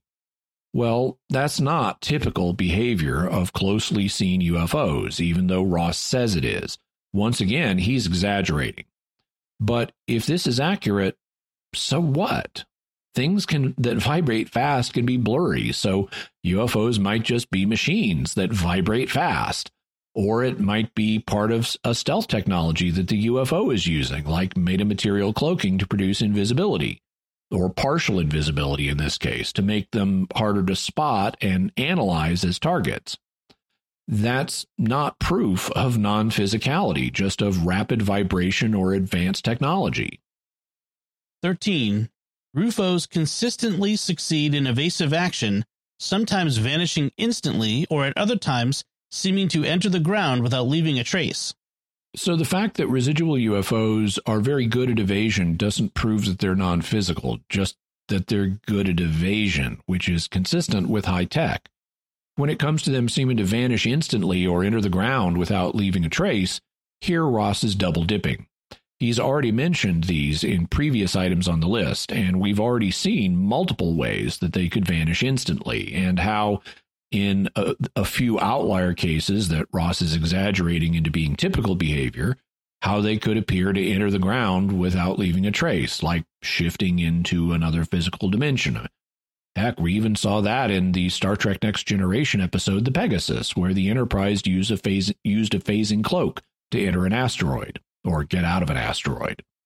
Of course, we don't know how to build a phasing cloak today, but if other physical dimensions exist and are crossable, we may well learn how to build one in the future. So the observed behavior is not proof that UFOs are non-physical. They might just have advanced tech. 14. They melt asphalt and metal objects and burn grass and leaves without fire or flame. You know what else does that? An X-ray laser.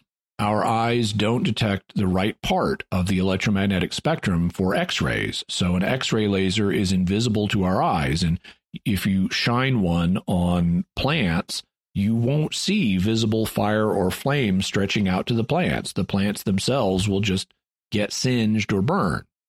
So X-ray lasers do that. So will microwaves. So will a really intense heat lamp. So there are multiple options here, none of which require that UFOs be non-physical. 15. They physically injure and even kill human observers apart from any identifiable physical agent.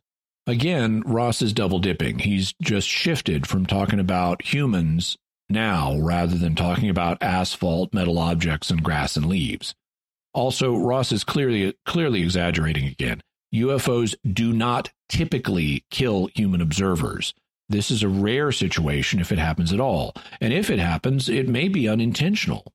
Any such fatalities may have been accidental rather than deliberate, like when the Enterprise almost killed Captain John Christopher in the original series episode Tomorrow is Yesterday, when they underestimated how much strain his 20th century fighter plane could take and almost crushed it with a tractor beam. In any event, you know what else will kill a human apart from an identifiable physical agent? An X-ray laser, or microwaves, or a really strong heat lamp, or an electric shock, or a bunch of nanobots, or a virus, or a poison. In fact, poison has been a preferred means of killing humans without an identifiable physical cause for most of human history, because before modern toxicology, it was very hard to detect the poison, so you could kill someone secretly. So there are bunches of ways in which UFOs might intentionally or unintentionally kill human observers and yet be completely physical. I thus conclude that no matter how impressive Ross's list of characteristics sounds when you first hear it, it's a big nothing burger. It's filled with exaggeration on Ross's part of behaviors that are not typical of UFOs in the report literature. He's relying on outlier cases that may well be erroneous and just accepting them as accurate and exaggerating them into being typical behaviors to bolster his case. And in no case does he produce anything that is a clear indicator of non-physicality. All the things he names are either things we human beings are already doing, or can do, or will soon be able to do, or may be able to do in the future. His case for non-physicality like his case against the extraterrestrial hypothesis, falls flat. So let's talk about this issue now from the faith perspective. Hugh Ross and Ken Samples have more to their case than just attacking the extraterrestrial hypothesis and arguing that UFOs are non-physical. How do they argue that, in addition to being non-physical, UFOs are specifically demons? They seem to make four major arguments. First, based on the experiences of UFO contactees. Second, based on the experiences of UFO abductees. Third, the experiences of those involved in the New Age movement and the kinds of practices it uses. And fourth, the times and locations of UFO appearances. Well, let's talk about each of these. First, who are the contactees? The UFO contactees were a small group of people who became active in the 1950s. Basically, they were people who claimed that they were in regular contact with aliens. So that's why they're called contactees, because of the regular contact that they claimed. They were popular in the 1950s and 60s, but they largely faded from the scene after that. We haven't discussed the contactees much on the show to this point, but we will be discussing them in the future. For example, the most famous contactee was a man named George Adamski, and we'll definitely be talking about him in future episodes, as well as other contactees. The contactees commonly claimed that they had received messages that the aliens wanted Earthlings to know about, like, we need to change our ways and take better care of Earth's environment and abandon the use of nuclear weapons lest we blow ourselves up. In fact, they said that our use of nuclear weapons might even hurt people on other planets or in other dimensions unintentionally.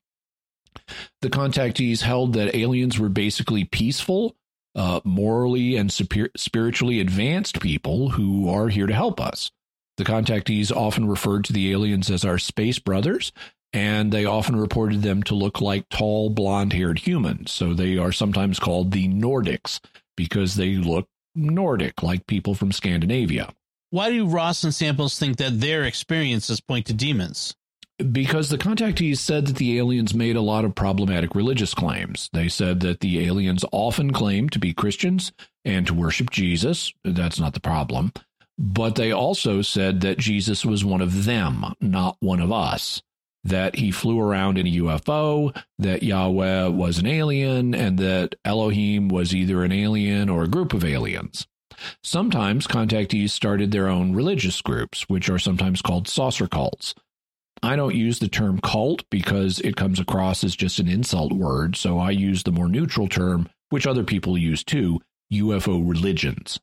My late wife, Renee, happened to grow up in a UFO religion. Her mother had joined it when Renee was a child. But in adulthood, Renee abandoned the UFO religion and came back to the Catholic faith. In any event, the contactees said that the aliens made a lot of religiously problematic claims. So you could look at them as trying to lead people away from a correct understanding of God and Christ. And that's a behavior that's characteristic of demons. So Ross and Samples see the experiences of contactees as pointing to demonic activity. Well, what do you make of that claim? Well, if the aliens really told the contactees these things, then I agree that that would be evidence. They would be making false claims and leading people away from a true understanding of God and Christ. And that is something demons are known to do, which is why the New Testament tells us to test the spirits that we encounter. However, this would not prove that UFOs in general are demons. The most it would prove is that the aliens that were in communication with the contactees might be demons. There also could be genuine extraterrestrials visiting Earth, though, and maybe the demons decided to impersonate them, since humans are curious about extraterrestrials. So the demons saw a good way to spread their own message, their own ideas, based on something humans were curious about, and they decided to impersonate extraterrestrials to advance their agenda. You said if the aliens really told the contactees these things. Is there reason to doubt that? Oh, yeah. As we'll see in future episodes, the contactees of the 1950s and the 1960s had serious credibility problems.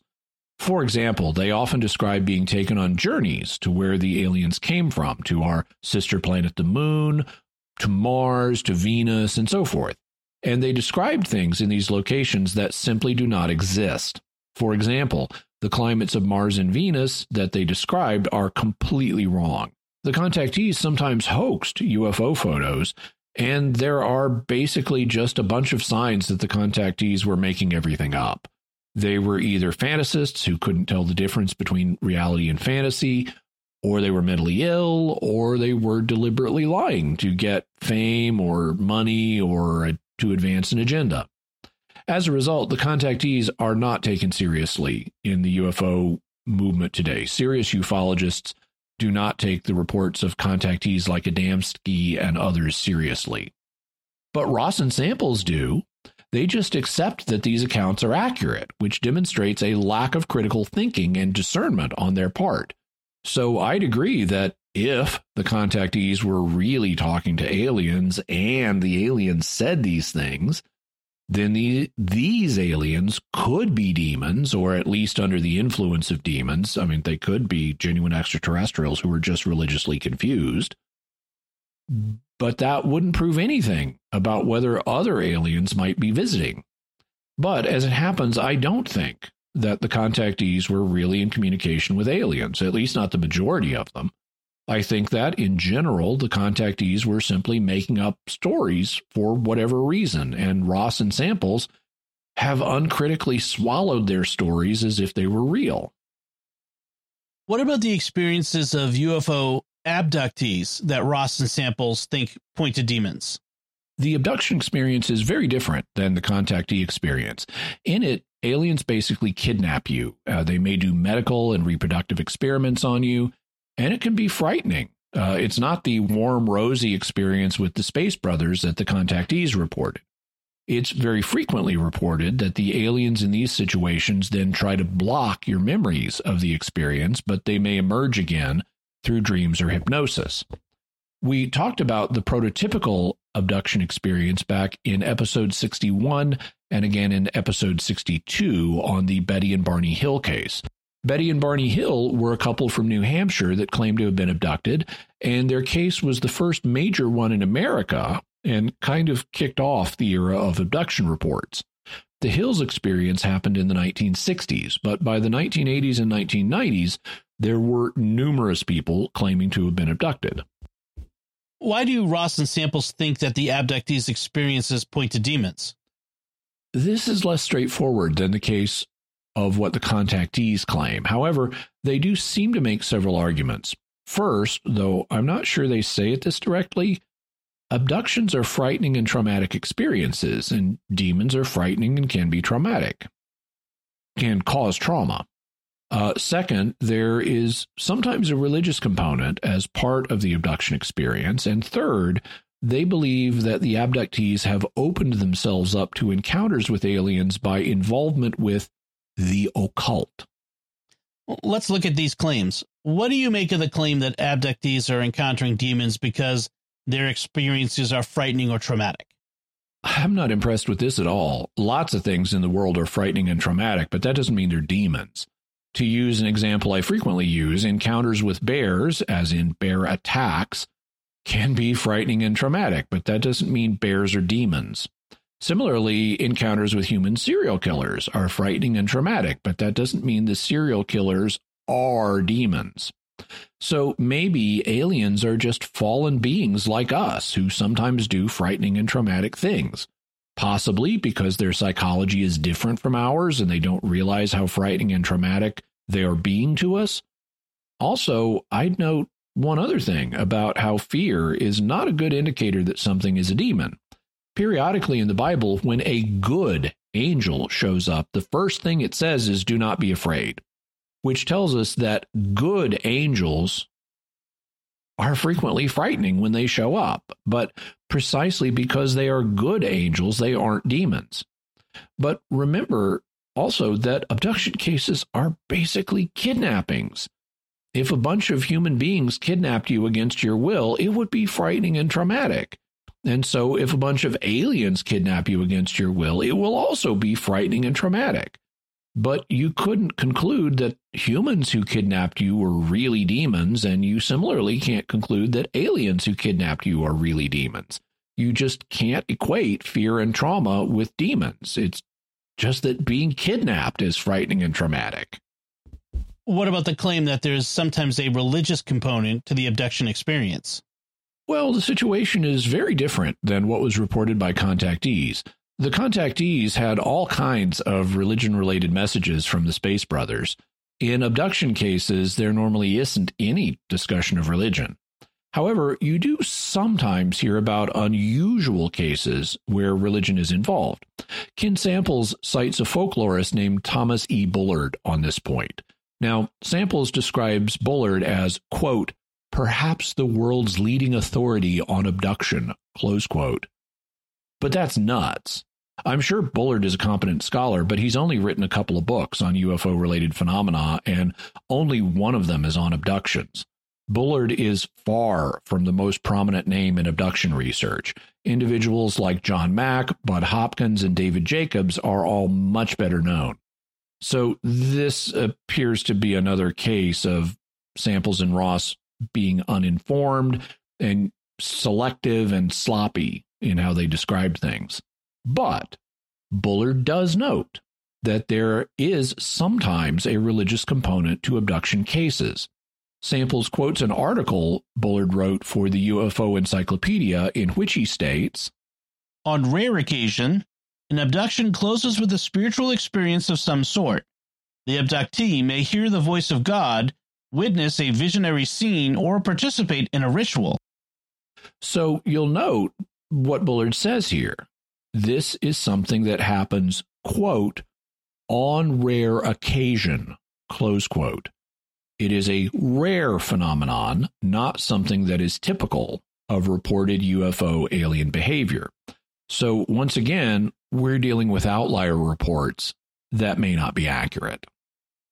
What would you make of it if an abductee did report a religious experience? Well, I wouldn't automatically leap to the conclusion that it was demons. Assuming the report checked out and appeared to be accurate, I can think of several explanations. First, maybe the aliens are religious. It's like that scene from Plan 9 from Outer Space, where two aliens are confronting a group of humans. The main alien is rather irate about how warlike humans can be, and he says, You see, your stupid minds, stupid. That's all I'm taking from you. Get back here, you jerk! Let him finish.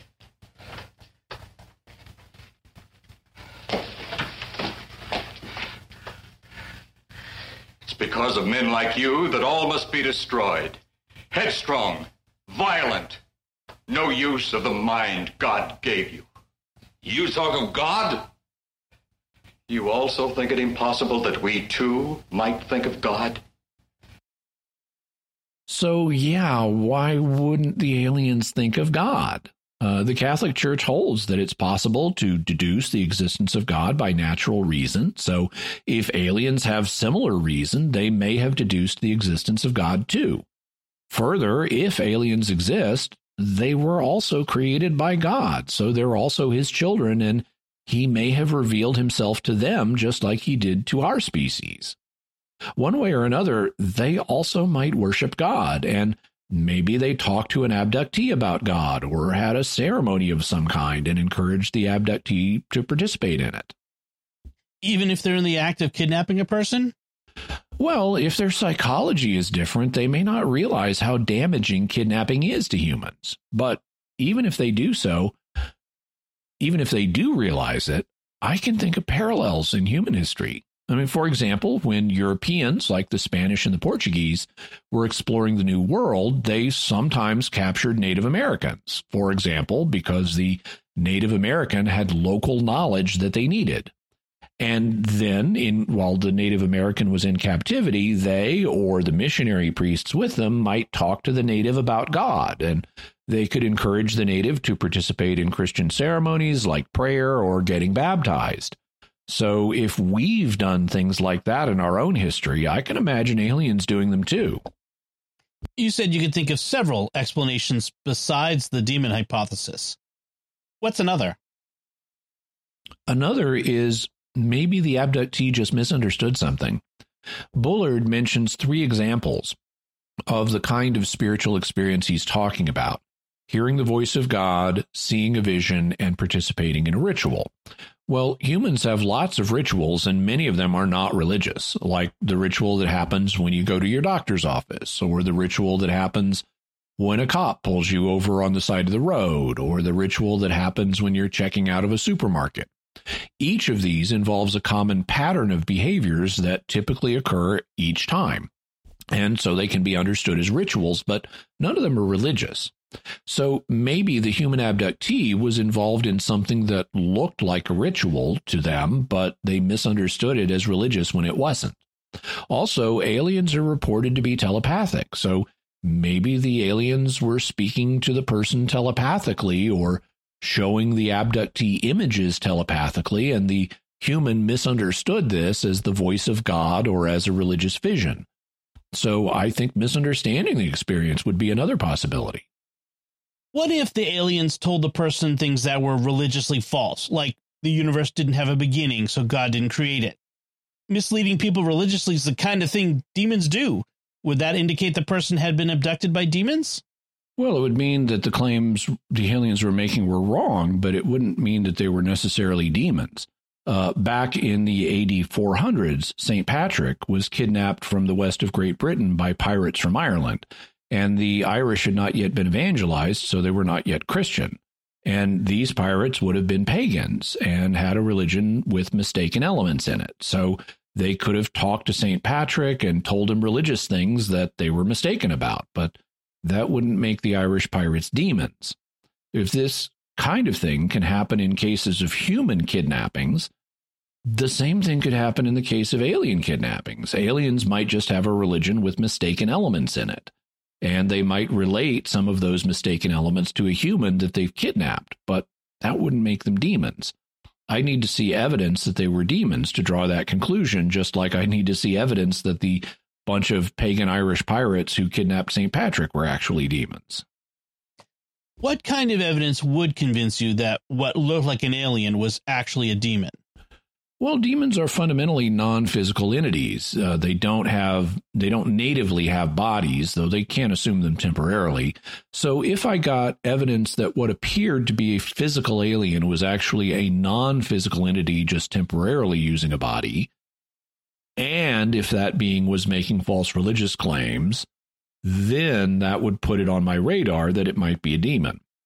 What would clinch it for me is if that entity also displayed aversion to the holy, like demons are reported to display in exorcism cases. So if the ostensible alien couldn't bear to look at a picture of Jesus or Mary, that would indicate the kind of aversion to the holy that is classically indicative of the presence of a demon. Aren't there abduction cases where the person who's been kidnapped rebukes the aliens in Jesus' name and that forces them to flee? Wouldn't that show that they were demons? I've heard rumors of such cases, but I haven't been able to find a documented report of such things happening. I've also heard counter rumors that say exactly the opposite, that if you rebuke the aliens in Jesus' name, they'll just say, "Oh, we don't care about your religion," which is what a human who was in the process of kidnapping you also would be likely to say if you rebuked him in Jesus' name. You know, if Bob the kidnapper has broken into your bedroom and is hauling you off and you say, "Bob, I rebuke you in the name of Jesus," Bob's not going to particularly care. When I read Ross and Samples' book, I was very curious to see if they'd bring up such stories and if they'd document them so I could follow up on them. If they had found such stories in their research, I would expect them to bring them up because they would play right into their narrative. It really would be good evidence that at least some aliens are demons if you can tell them to get out in Jesus' name, and that really does cause them to go away. But to my surprise, Ross and Samples didn't mention this issue at all. I can only conclude from that they didn't run across such accounts or accounts that they considered credible of that happening, because if they did, they surely would have mentioned it. Thus, to the present state of my knowledge, I conclude that such stories are simply rumors.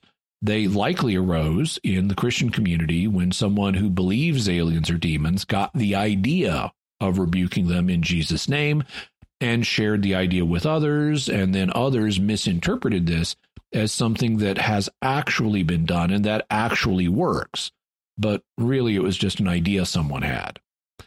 That being said, if you get abducted, you can certainly try telling the aliens to leave you alone in Jesus' name, and it might even work.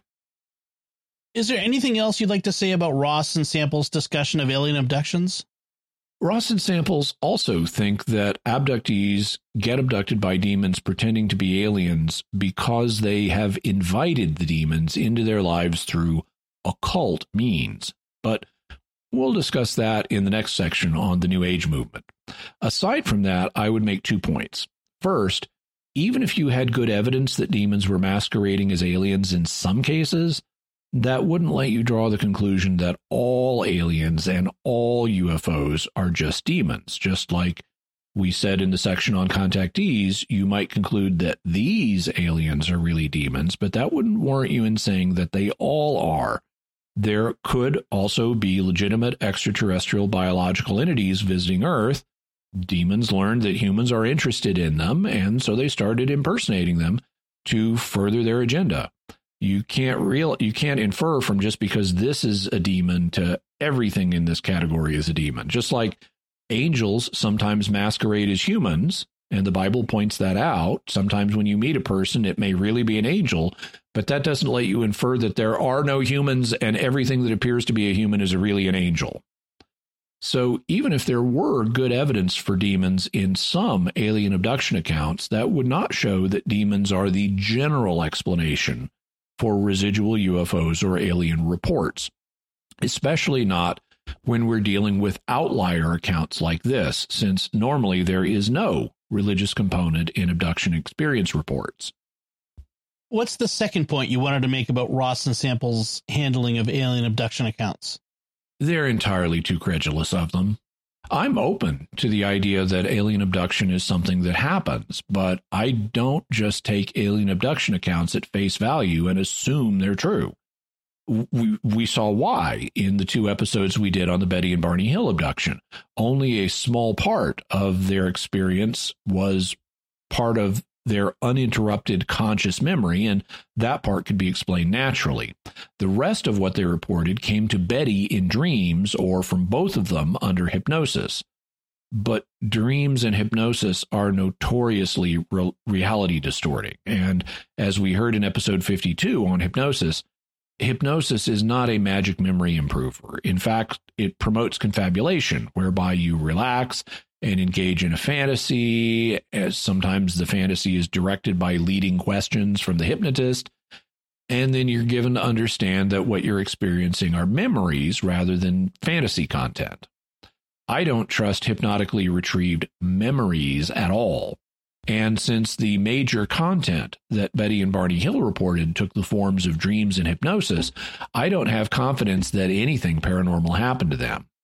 And the same is true of UFO abduction cases in general. You'll recall that I said one of the characteristics of these cases is that it's reported that the aliens try to blank your memories. It's also reported that they give you what are sometimes called screen memories that your hypnotist will have to dig through to get to your allegedly real memories. And digging through what you initially remember to get at something else is a recipe for leading questions by the hypnotist. So I think a lot of alien abduction accounts are either inaccurate due to hypnosis or they're outright frauds, which is what I think we heard about in episode 86 on the Devil's Den UFO encounter and abduction. If alien abduction is happening, it's on a much smaller scale than the reports would suggest, and we'd have to use critical thinking to identify the subset of reports that are accurate, but I haven't found one yet that I'm fully convinced of. And Ross and Samples don't do anything along these lines. They do not cross-examine abduction cases to see if they're genuine. They just accept hypnotically retrieved testimony as if it's accurate. They accept the abduction reports without questioning them. And they rely on outlier cases like the ones that report a religious or spiritual component as if they were typical, which they're not. They're rare. So I see the same kind of problems emerging in Ross and Samples' work here that emerged in the case of the contactees. In both situations, they just take the reports at face value and don't critically examine them to see what's accurate and what's not. Then let's look at the third consideration Ross and Samples brought up, which was the involvement of New Age and similar practices with UFOs. Why do they think that provides evidence that aliens are demons? Well, they claim that people who are involved in New Age practices, which they call occult, using that term as a scare word, are opening themselves up to demons. And then they have UFO encounters. So the aliens in the UFOs must be demons. What do you make of this argument? Well, let's look at the structure of the argument and see if it would work in another context. Suppose I open myself up to Japanese people by reading books about Japan and emailing Japanese people online and talking with Japanese people on the phone. And then when I'm walking in my neighborhood, I happen to encounter an ice cream truck. Could I really infer from these two facts that even though the driver of the ice cream truck appears to be an American of European descent, that he's really a Japanese person masquerading as a European American? I mean, that would be a fallacious conclusion. The specific fallacy it would commit is known as the post hoc ergo propter hoc fallacy, which is Latin for after this, therefore because of this.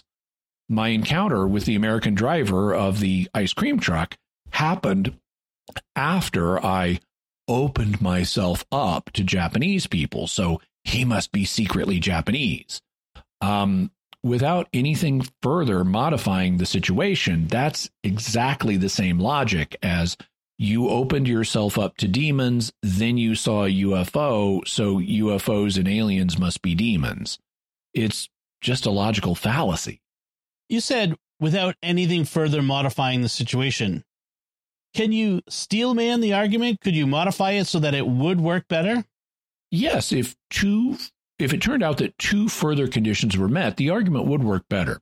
The first condition is that people who open themselves up to demons have statistically more UFO alien encounters. And the second condition is that there is no other good explanation for this being the case. So if people who have opened themselves up to demons have more UFO alien encounters and there's no other good explanation for this, then that could be at least some kind of evidence for demonic involvement with UFOs. For purposes of comparison, if people who opened themselves up to contact with Japanese people saw statistically more ice cream trucks and there was no other good explanation for that, then you could have evidence for some kind of Japanese involvement in the American ice cream truck industry. Do you think these two conditions are fulfilled in the case of demons and UFO encounters? I think both of them are highly problematic. First, we don't have good statistical evidence that people who have opened themselves up to demons see more UFOs or aliens than other people. I'm quite sure that most of the people who see UFOs have not opened themselves up to demons. They're just normal people. In fact, Ross and Samples openly admit that studies testing their demon hypothesis have not been done.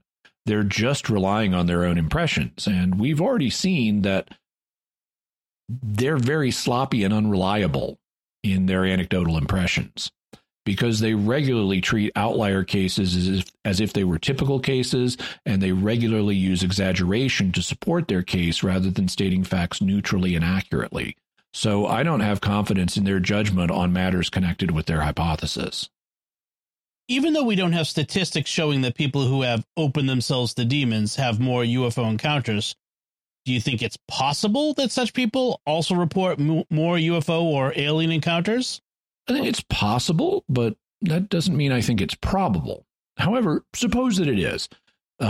Suppose it's true that people with New Age-like beliefs and practices, which Ross and Samples think open you to demons, suppose they do report more UFO alien encounters. Here's where we run into a problem with the second condition I mentioned that needs to be fulfilled, that there needs to be no other good explanation for the fact that they report more such encounters. I don't think that would be the case at all. I think there would be a good explanation. What would that alternative explanation be? Well, people who are in the New Age movement have an interest in the paranormal, and into that category go things like psychic abilities, ghosts, Bigfoot, UFOs, Atlantis, and similar things. They also frequently believe in hypnosis as a memory aid. It's used, for example, in popular reincarnation cases where people are hypnotically regressed and start talking about past lives, like the Bridey Murphy case that we talked about in episode 93 and again in episode 94. And as we heard then, the Bridey Murphy case falls apart when you look at evidence concerning it. So hypnosis is not a good tool for retrieving past life memories, which is why modern competent parapsychological researchers don't use it when studying cases of the reincarnation type, as we heard in episode 275 and again in episode 276. Nevertheless, many New Agers believe hypnosis is a good memory retrieval tool, and so they'll be inclined to use it in order to help retrieve memories of an alien abduction as well. Now, let's take the case of a fairly typical enthusiastic New Ager.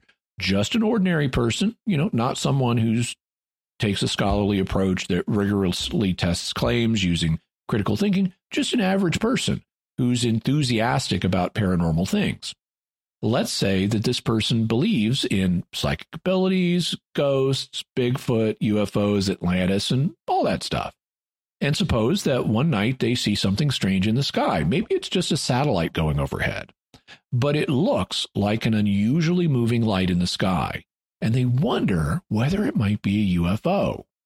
Because they're enthusiastic about their New Age beliefs, they're enthusiastic about the idea of seeing a UFO, and they become convinced it was an alien craft. Then, because they've heard that aliens often blank your memories, they wonder if they've been abducted. And so they decide to go and get hypnotized. And with the idea or expectation of having an alien encounter in mind, well, sure enough, they start reporting memories of having been met and taken by the aliens under hypnosis, even though these things didn't happen and are just a fantasy guided by the hypnotist.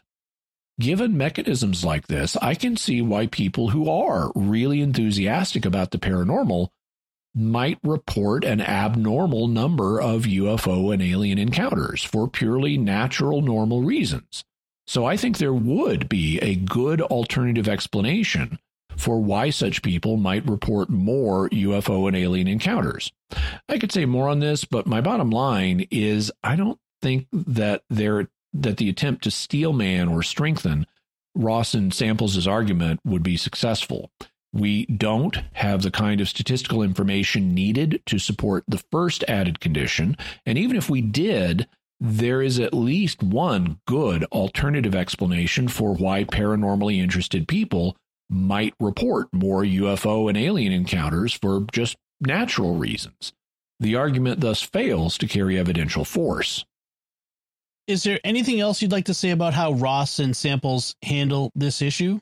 Yes, they're coming at it from a conservative evangelical Protestant position that tends to regard everything paranormal as demonic. They thus think that anyone who has anything to do with the paranormal is opening themselves to demons. But that's not the Catholic position. In fact, it's not the position of other Protestants, but it's certainly not the Catholic position. As we've discussed in previous episodes, and as we mentioned earlier in this episode, Catholic theologians and doctors of the church, like St. Augustine and St. Thomas Aquinas, have been open to the idea that God built weak natural abilities into human nature that today we would call psychic powers. As we said, Augustine and Aquinas both believed in what we would call precognition, which St. Thomas called natural prophecy to distinguish it from the supernatural prophecy that comes from God. He also believed in a form of what we would call psychokinesis, which was his explanation for the evil eye. And the Catholic Church has essentially no problem in principle with practices like dowsing, as we heard especially in episode 247. And the Catholic Church recognizes that sometimes people do encounter spirits of deceased human beings, such as through apparitions of the saints or apparitions of souls in purgatory, And in both of those, you have encounters with ghosts, with souls of the departed. So the Catholic Church does not consider everything paranormal as automatically demonic. But many in the conservative Protestant community do. They'll say that all psychic powers are really demonic tricks, and so are all apparitions of Mary and the saints, and so are any ghosts you might encounter. As a Catholic, I disagree with the "it's always demons" hypothesis. Not everything paranormal is demonic, and you are not opening yourself up to demons just by contact or study of paranormal things. And you have to take a more careful approach to this subject and use critical discernment in this area. I also don't like the common language of opening yourself up to demons because it's so often misunderstood. But if you'd like to learn more about what I think would do this, what really would, quote, open you to demons, go back and listen to episode 188 on It's Always Demons. You indicated that there was another kind of argument that Ross and Sample's book uses to argue for the demonic hypothesis, and that it had to do with the places and times when UFOs appear. What was that argument? This one was a real head-scratcher for me, but it was brought up in more than one place in the book, so I'll go ahead and mention it. At one point, Ross writes, "RUFOs' improbable predictability, the similarity of their physical manifestations, attest to their reality on one hand, but that same quality of predictability also suggests their non-physical nature.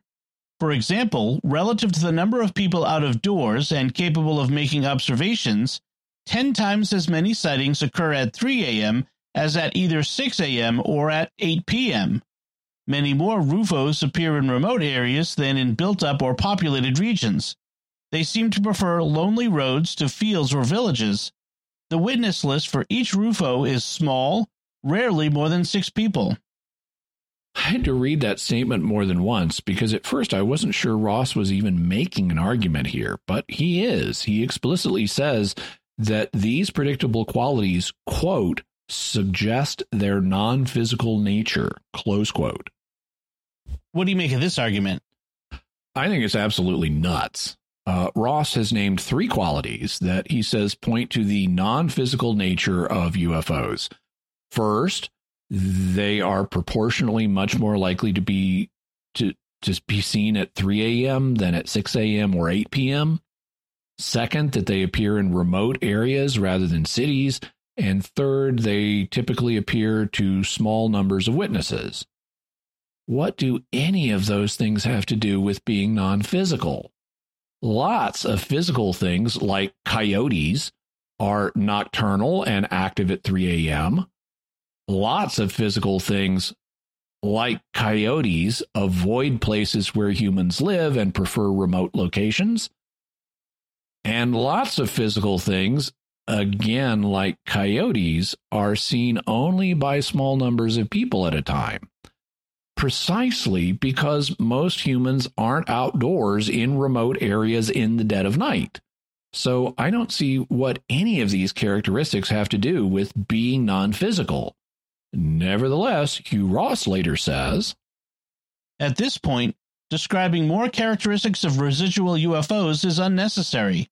It can now be determined who is behind the RUFO experiences. Only one kind of being favors the dead of night and lonely roads."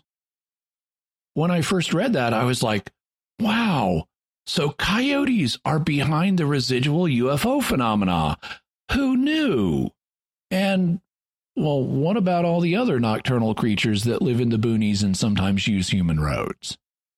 Now, in fairness, Ross goes on to say other things using the same sweeping, only one kind of being language to point at the devil.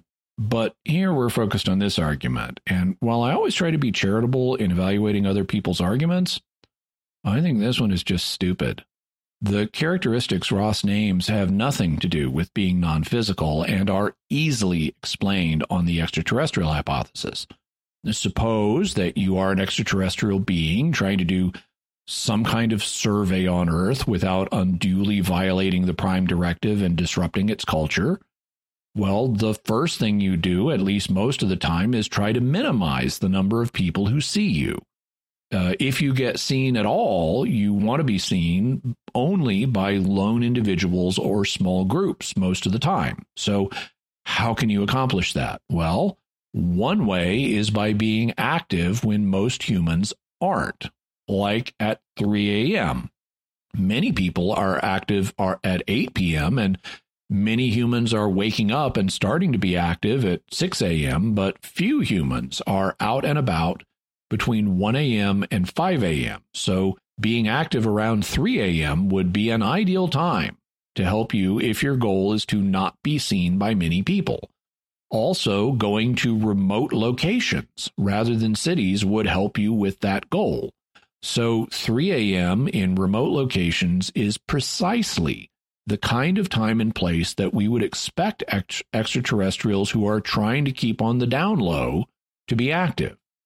I thus conclude that Ross's 3 characteristics have nothing to do with being non-physical, and they are exactly what we would expect on the extraterrestrial hypothesis, so this is just a bad argument. Is there anything else you'd like to say before we wrap up? I'd like to reiterate what my claim is, because I often find that some folks lose track of this. They seem to forget how I phrased myself, so I want to really hammer what I am saying and what I'm not saying. I am not saying that demons are never the explanation for UFOs. Demons may be involved in some UFO alien cases, but we need evidence to show that in an individual case. We do not have evidence that demons are involved in all UFO alien cases. So we should not be making categorical statements like aliens are demons or UFOs are just demons, because we don't have evidence for that. In fact, the evidence we have points in the other direction. There is considerable evidence that UFOs and aliens, if they exist, are physical entities. They may do strange high-tech things, but they leave landing marks and impressions on the ground. They sometimes singe vegetation. They return radar echoes. They can be photographed. And they're reported to sometimes leave debris behind and to implant physical objects in people. I don't think that the evidence is as good for the last 2 claims as the former ones, but the first ones I named are well established and suggest that UFOs are physical. Furthermore, the standard UFO sighting patterns, landing patterns, and even alien abduction patterns, if the latter happen at all, are not what we read about demons doing either in the Bible or historically, as in exorcism cases. In particular, based on UFO reports, UFOs and aliens do not display the aversion to the holy that demons do. Now, as I said, if you want to claim that some UFO alien reports are due to demons, that's fine with me. Just show me your evidence for particular cases. But please don't arrogantly and categorically just state that all UFOs are aliens, because to do that, you'll need to eliminate all the other hypotheses. You'll need to disprove the extraterrestrial hypothesis, the cryptoterrestrial hypothesis, the time travel hypothesis, and the physical interdimensional hypothesis. But that hasn't been done. The evidence we have points to UFOs being physical entities, and it does not fit the historical pattern of behavior that demons display. Why do you think people propose the demon hypothesis? I'm always hesitant to analyze the reasons for other people's claims. I prefer to look at the evidence for their claims. But Cameron Bertuzzi of Capturing Christianity and I were discussing this, and he made some interesting points. One of the things that he suggested, which I think is right, is that it's due to what's known as the availability bias. In psychology, the availability bias is the tendency to interpret things in terms of information that is easily available, that readily comes to mind. For people with a Christian background, we're used to thinking of God and angels and demons. They're written about in the Bible, and we've had centuries of thinking about them. And since God hasn't told us about other planets and what he may have created there, we don't have aliens, in the Bible or centuries of thinking about them. So the thought of aliens is not as available for many people as the thought of God or angels and demons. Consequently, when people encounter claims of unknowns like UFOs and aliens, Some will have a tendency to dismiss them outright as not real, but others will want to interpret them in terms of God, angels, and demons.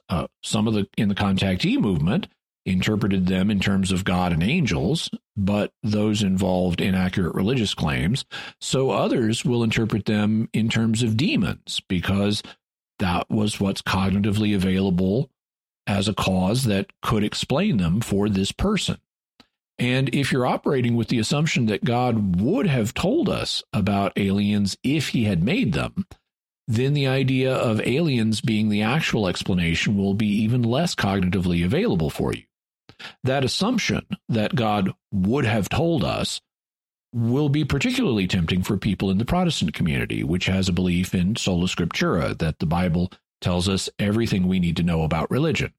Sola scriptura would not prove that God would have told us about aliens, but it's easy for people in the Protestant community to fall back on this idea when confronting a genuine unknown. And I think this is likely why, or part of why, the "it's always demons" hypothesis is particularly common among conservative Protestants when it comes to UFOs. But the same view is also found among some Catholics who similarly think that God would have told us about it if he had made aliens elsewhere, even though Catholics don't believe in sola scriptura.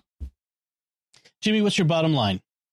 To reiterate, I am not saying that UFOs and aliens are never demons, but if you want to propose that one is, you need evidence, and the best evidence would be aversion to the holy. However, when it comes to the claim that it's always demons when it comes to UFOs and aliens, at least based on Hugh Ross and Ken Samples' book, their arguments fail spectacularly. Their critique of the extraterrestrial hypothesis as an explanation for UFOs that can't be explained naturally fails. Ross's opinions about how many habitable locations there are in the universe and whether it would be possible for aliens to evolve are extreme and well outside mainstream scientific opinion. And even if he turned out to be right on those points, that doesn't tell us anything about what God may have done elsewhere. Even if habitability and evolution are naturally impossible, well, God made them happen here on Earth, and he may have chosen to make them happen elsewhere as well. Similarly, the argument that aliens couldn't get here is bad because we have indications that faster than light travel may be possible, and because the aliens definitely could get here using slower than light travel. The 15 characteristics that Ross uses to argue that UFOs must be non-physical fail. In some cases, he's relying on outlier cases that may not be accurate and misrepresenting them as typical behavior of UFOs. And even setting that aside, they simply don't show non-physicality. They all represent things that we humans either are doing, could do, will soon be doing, or may be able to do in the future, as illustrated by the examples from human-based tech that I gave. Similarly, the 4 arguments from Ross and Samples that we covered for the demonic hypothesis specifically don't work. When it comes to the contactees, well, they did spread religiously misinformed ideas, and if they were in touch with non-physical aliens, they might have been demons, but the contactees simply were not credible, and we shouldn't be gullible and believe their claims about what the Space Brothers allegedly told them. When it comes to the abductees, Ross and Samples similarly were totally uncritical in sorting good reports from bad reports. They appeared to gullibly accept every abduction report as if it were true. And to make their case, they relied on outlier reports that are even less likely to be true than normal abduction reports. When it comes to their arguments about New Age occult involvement, they uncritically lump everything paranormal into the category of demons. They do not display a critical sensibility that sorts through these things in a discerning manner. They're relying on anecdotal impressions with no statistics to back them up, and there are plausible alternative explanations, even if it turned out that their anecdotal impressions were true. Finally, when it comes to Ross's UFOs appear at 3 a.m. on lonely roads to small numbers of people argument, this is just nuts and in no way shows that UFOs are non-physical or demons. The bottom line is that UFOs and aliens might sometimes involve demons, but you need evidence for that in particular cases. When it comes to residual UFO cases in general, we have significant indicators that they are physical and that neither they nor the aliens are reported to display historically known patterns of demonic behavior. I thus conclude that while UFOs and aliens might sometimes be demons, we do not have evidence that they are always demons. And so, it is not always alien demons. And what further resources can we offer to the listeners and viewers? We'll have a link to Ross Samples and Clark's book, Lights in the Sky and Little Green Men. Also, Luke Barnes's critique of Hugh Ross's design arguments, information about the extraterrestrial hypothesis, the interdimensional hypothesis, and information about NASA discovering possible signs of alien life on Saturn's moon Enceladus. We'll also have links to Sabina Hassenfelder's video, I Think Faster Than Light Travel is Possible, Here's Why, and her video, Are Warp Drives Now Science?, as well as Matt O'Dowd's video, The New Warp Drive Possibilities, information on DARPA's Mach 20 hypersonic aircraft, information on the M drive and electromagnetic levitation, Zeroth's video, Metamorphic Wings, The Future of Flight is Here, information about programmable matter, including a programmable matter video, and information about metamaterial cloaking. All right. So that's it from us this time. We would love to hear your theory. That was a comprehensive look. So we want to hear your theories. If there's any left about the idea all aliens are really demons, you can let us know by visiting sqpn.com or the Jimmy Akins Mysterious World Facebook page, sending us an email to feedback@mysterious.fm, sending a tweet to @MYS_world, visiting the StarQuest Discord community at sqpn.com/discord, or calling our Mysterious Feedback line at 619-738-4515. That's 619-738-4515. And I want to say a special word of thanks to Oasis Studio 7 for the video and animation work they do on Mysterious World. They're also available for your video and animation needs. Be sure, if you haven't yet checked out the video version of the podcast, to do so by going to my YouTube channel, youtube.com/Jimmy Akin. And while you're there, I am trying to grow my channel, and so I'd really appreciate it if you subscribe and hit the bell to get all the notifications whenever I have a new video up, whether it's a Mysterious World video that, comes out at least every Friday, as well as other videos that I put up. Also, while you're there, if you can like the videos that you watch, that will tell YouTube's algorithm that you're interested in them and other people might be interested. So it will promote them to other people. So you can help promote the show just by clicking the like button. Also, if you comment on it, that will do the same thing. So like, comment, and subscribe, please. So, Jimmy, what's our next episode going to be about? Next week, we're going to be talking about a phenomenon known as announcing dreams. These are dreams in which a prospective mother, or sometimes a prospective father, has a dream. And in the dream, it is announced that they will have a child. They're told the child's sex, hair color, and sometimes even its name and other details. And then all of this comes true. Experiences like this are surprisingly common. So we'll be talking about announcing dreams and what may be responsible for them. Very good.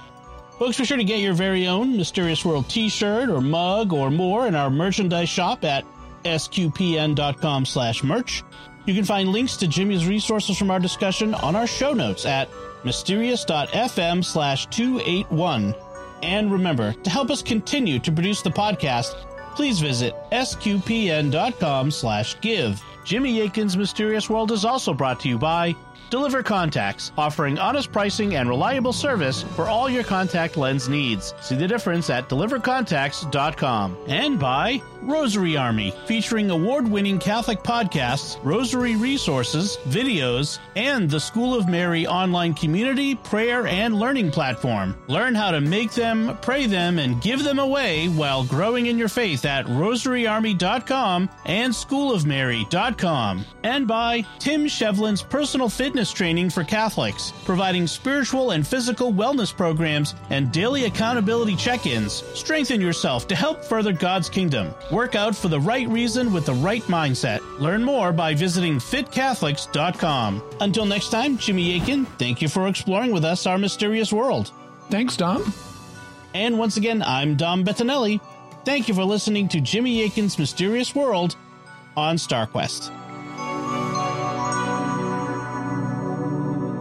If you've enjoyed Jimmy Aiken's Mysterious World, you'll also enjoy another StarQuest Network show, Raising the Bets. Find it wherever you can find podcasts or at sqpn.com/bets. That's BETTS.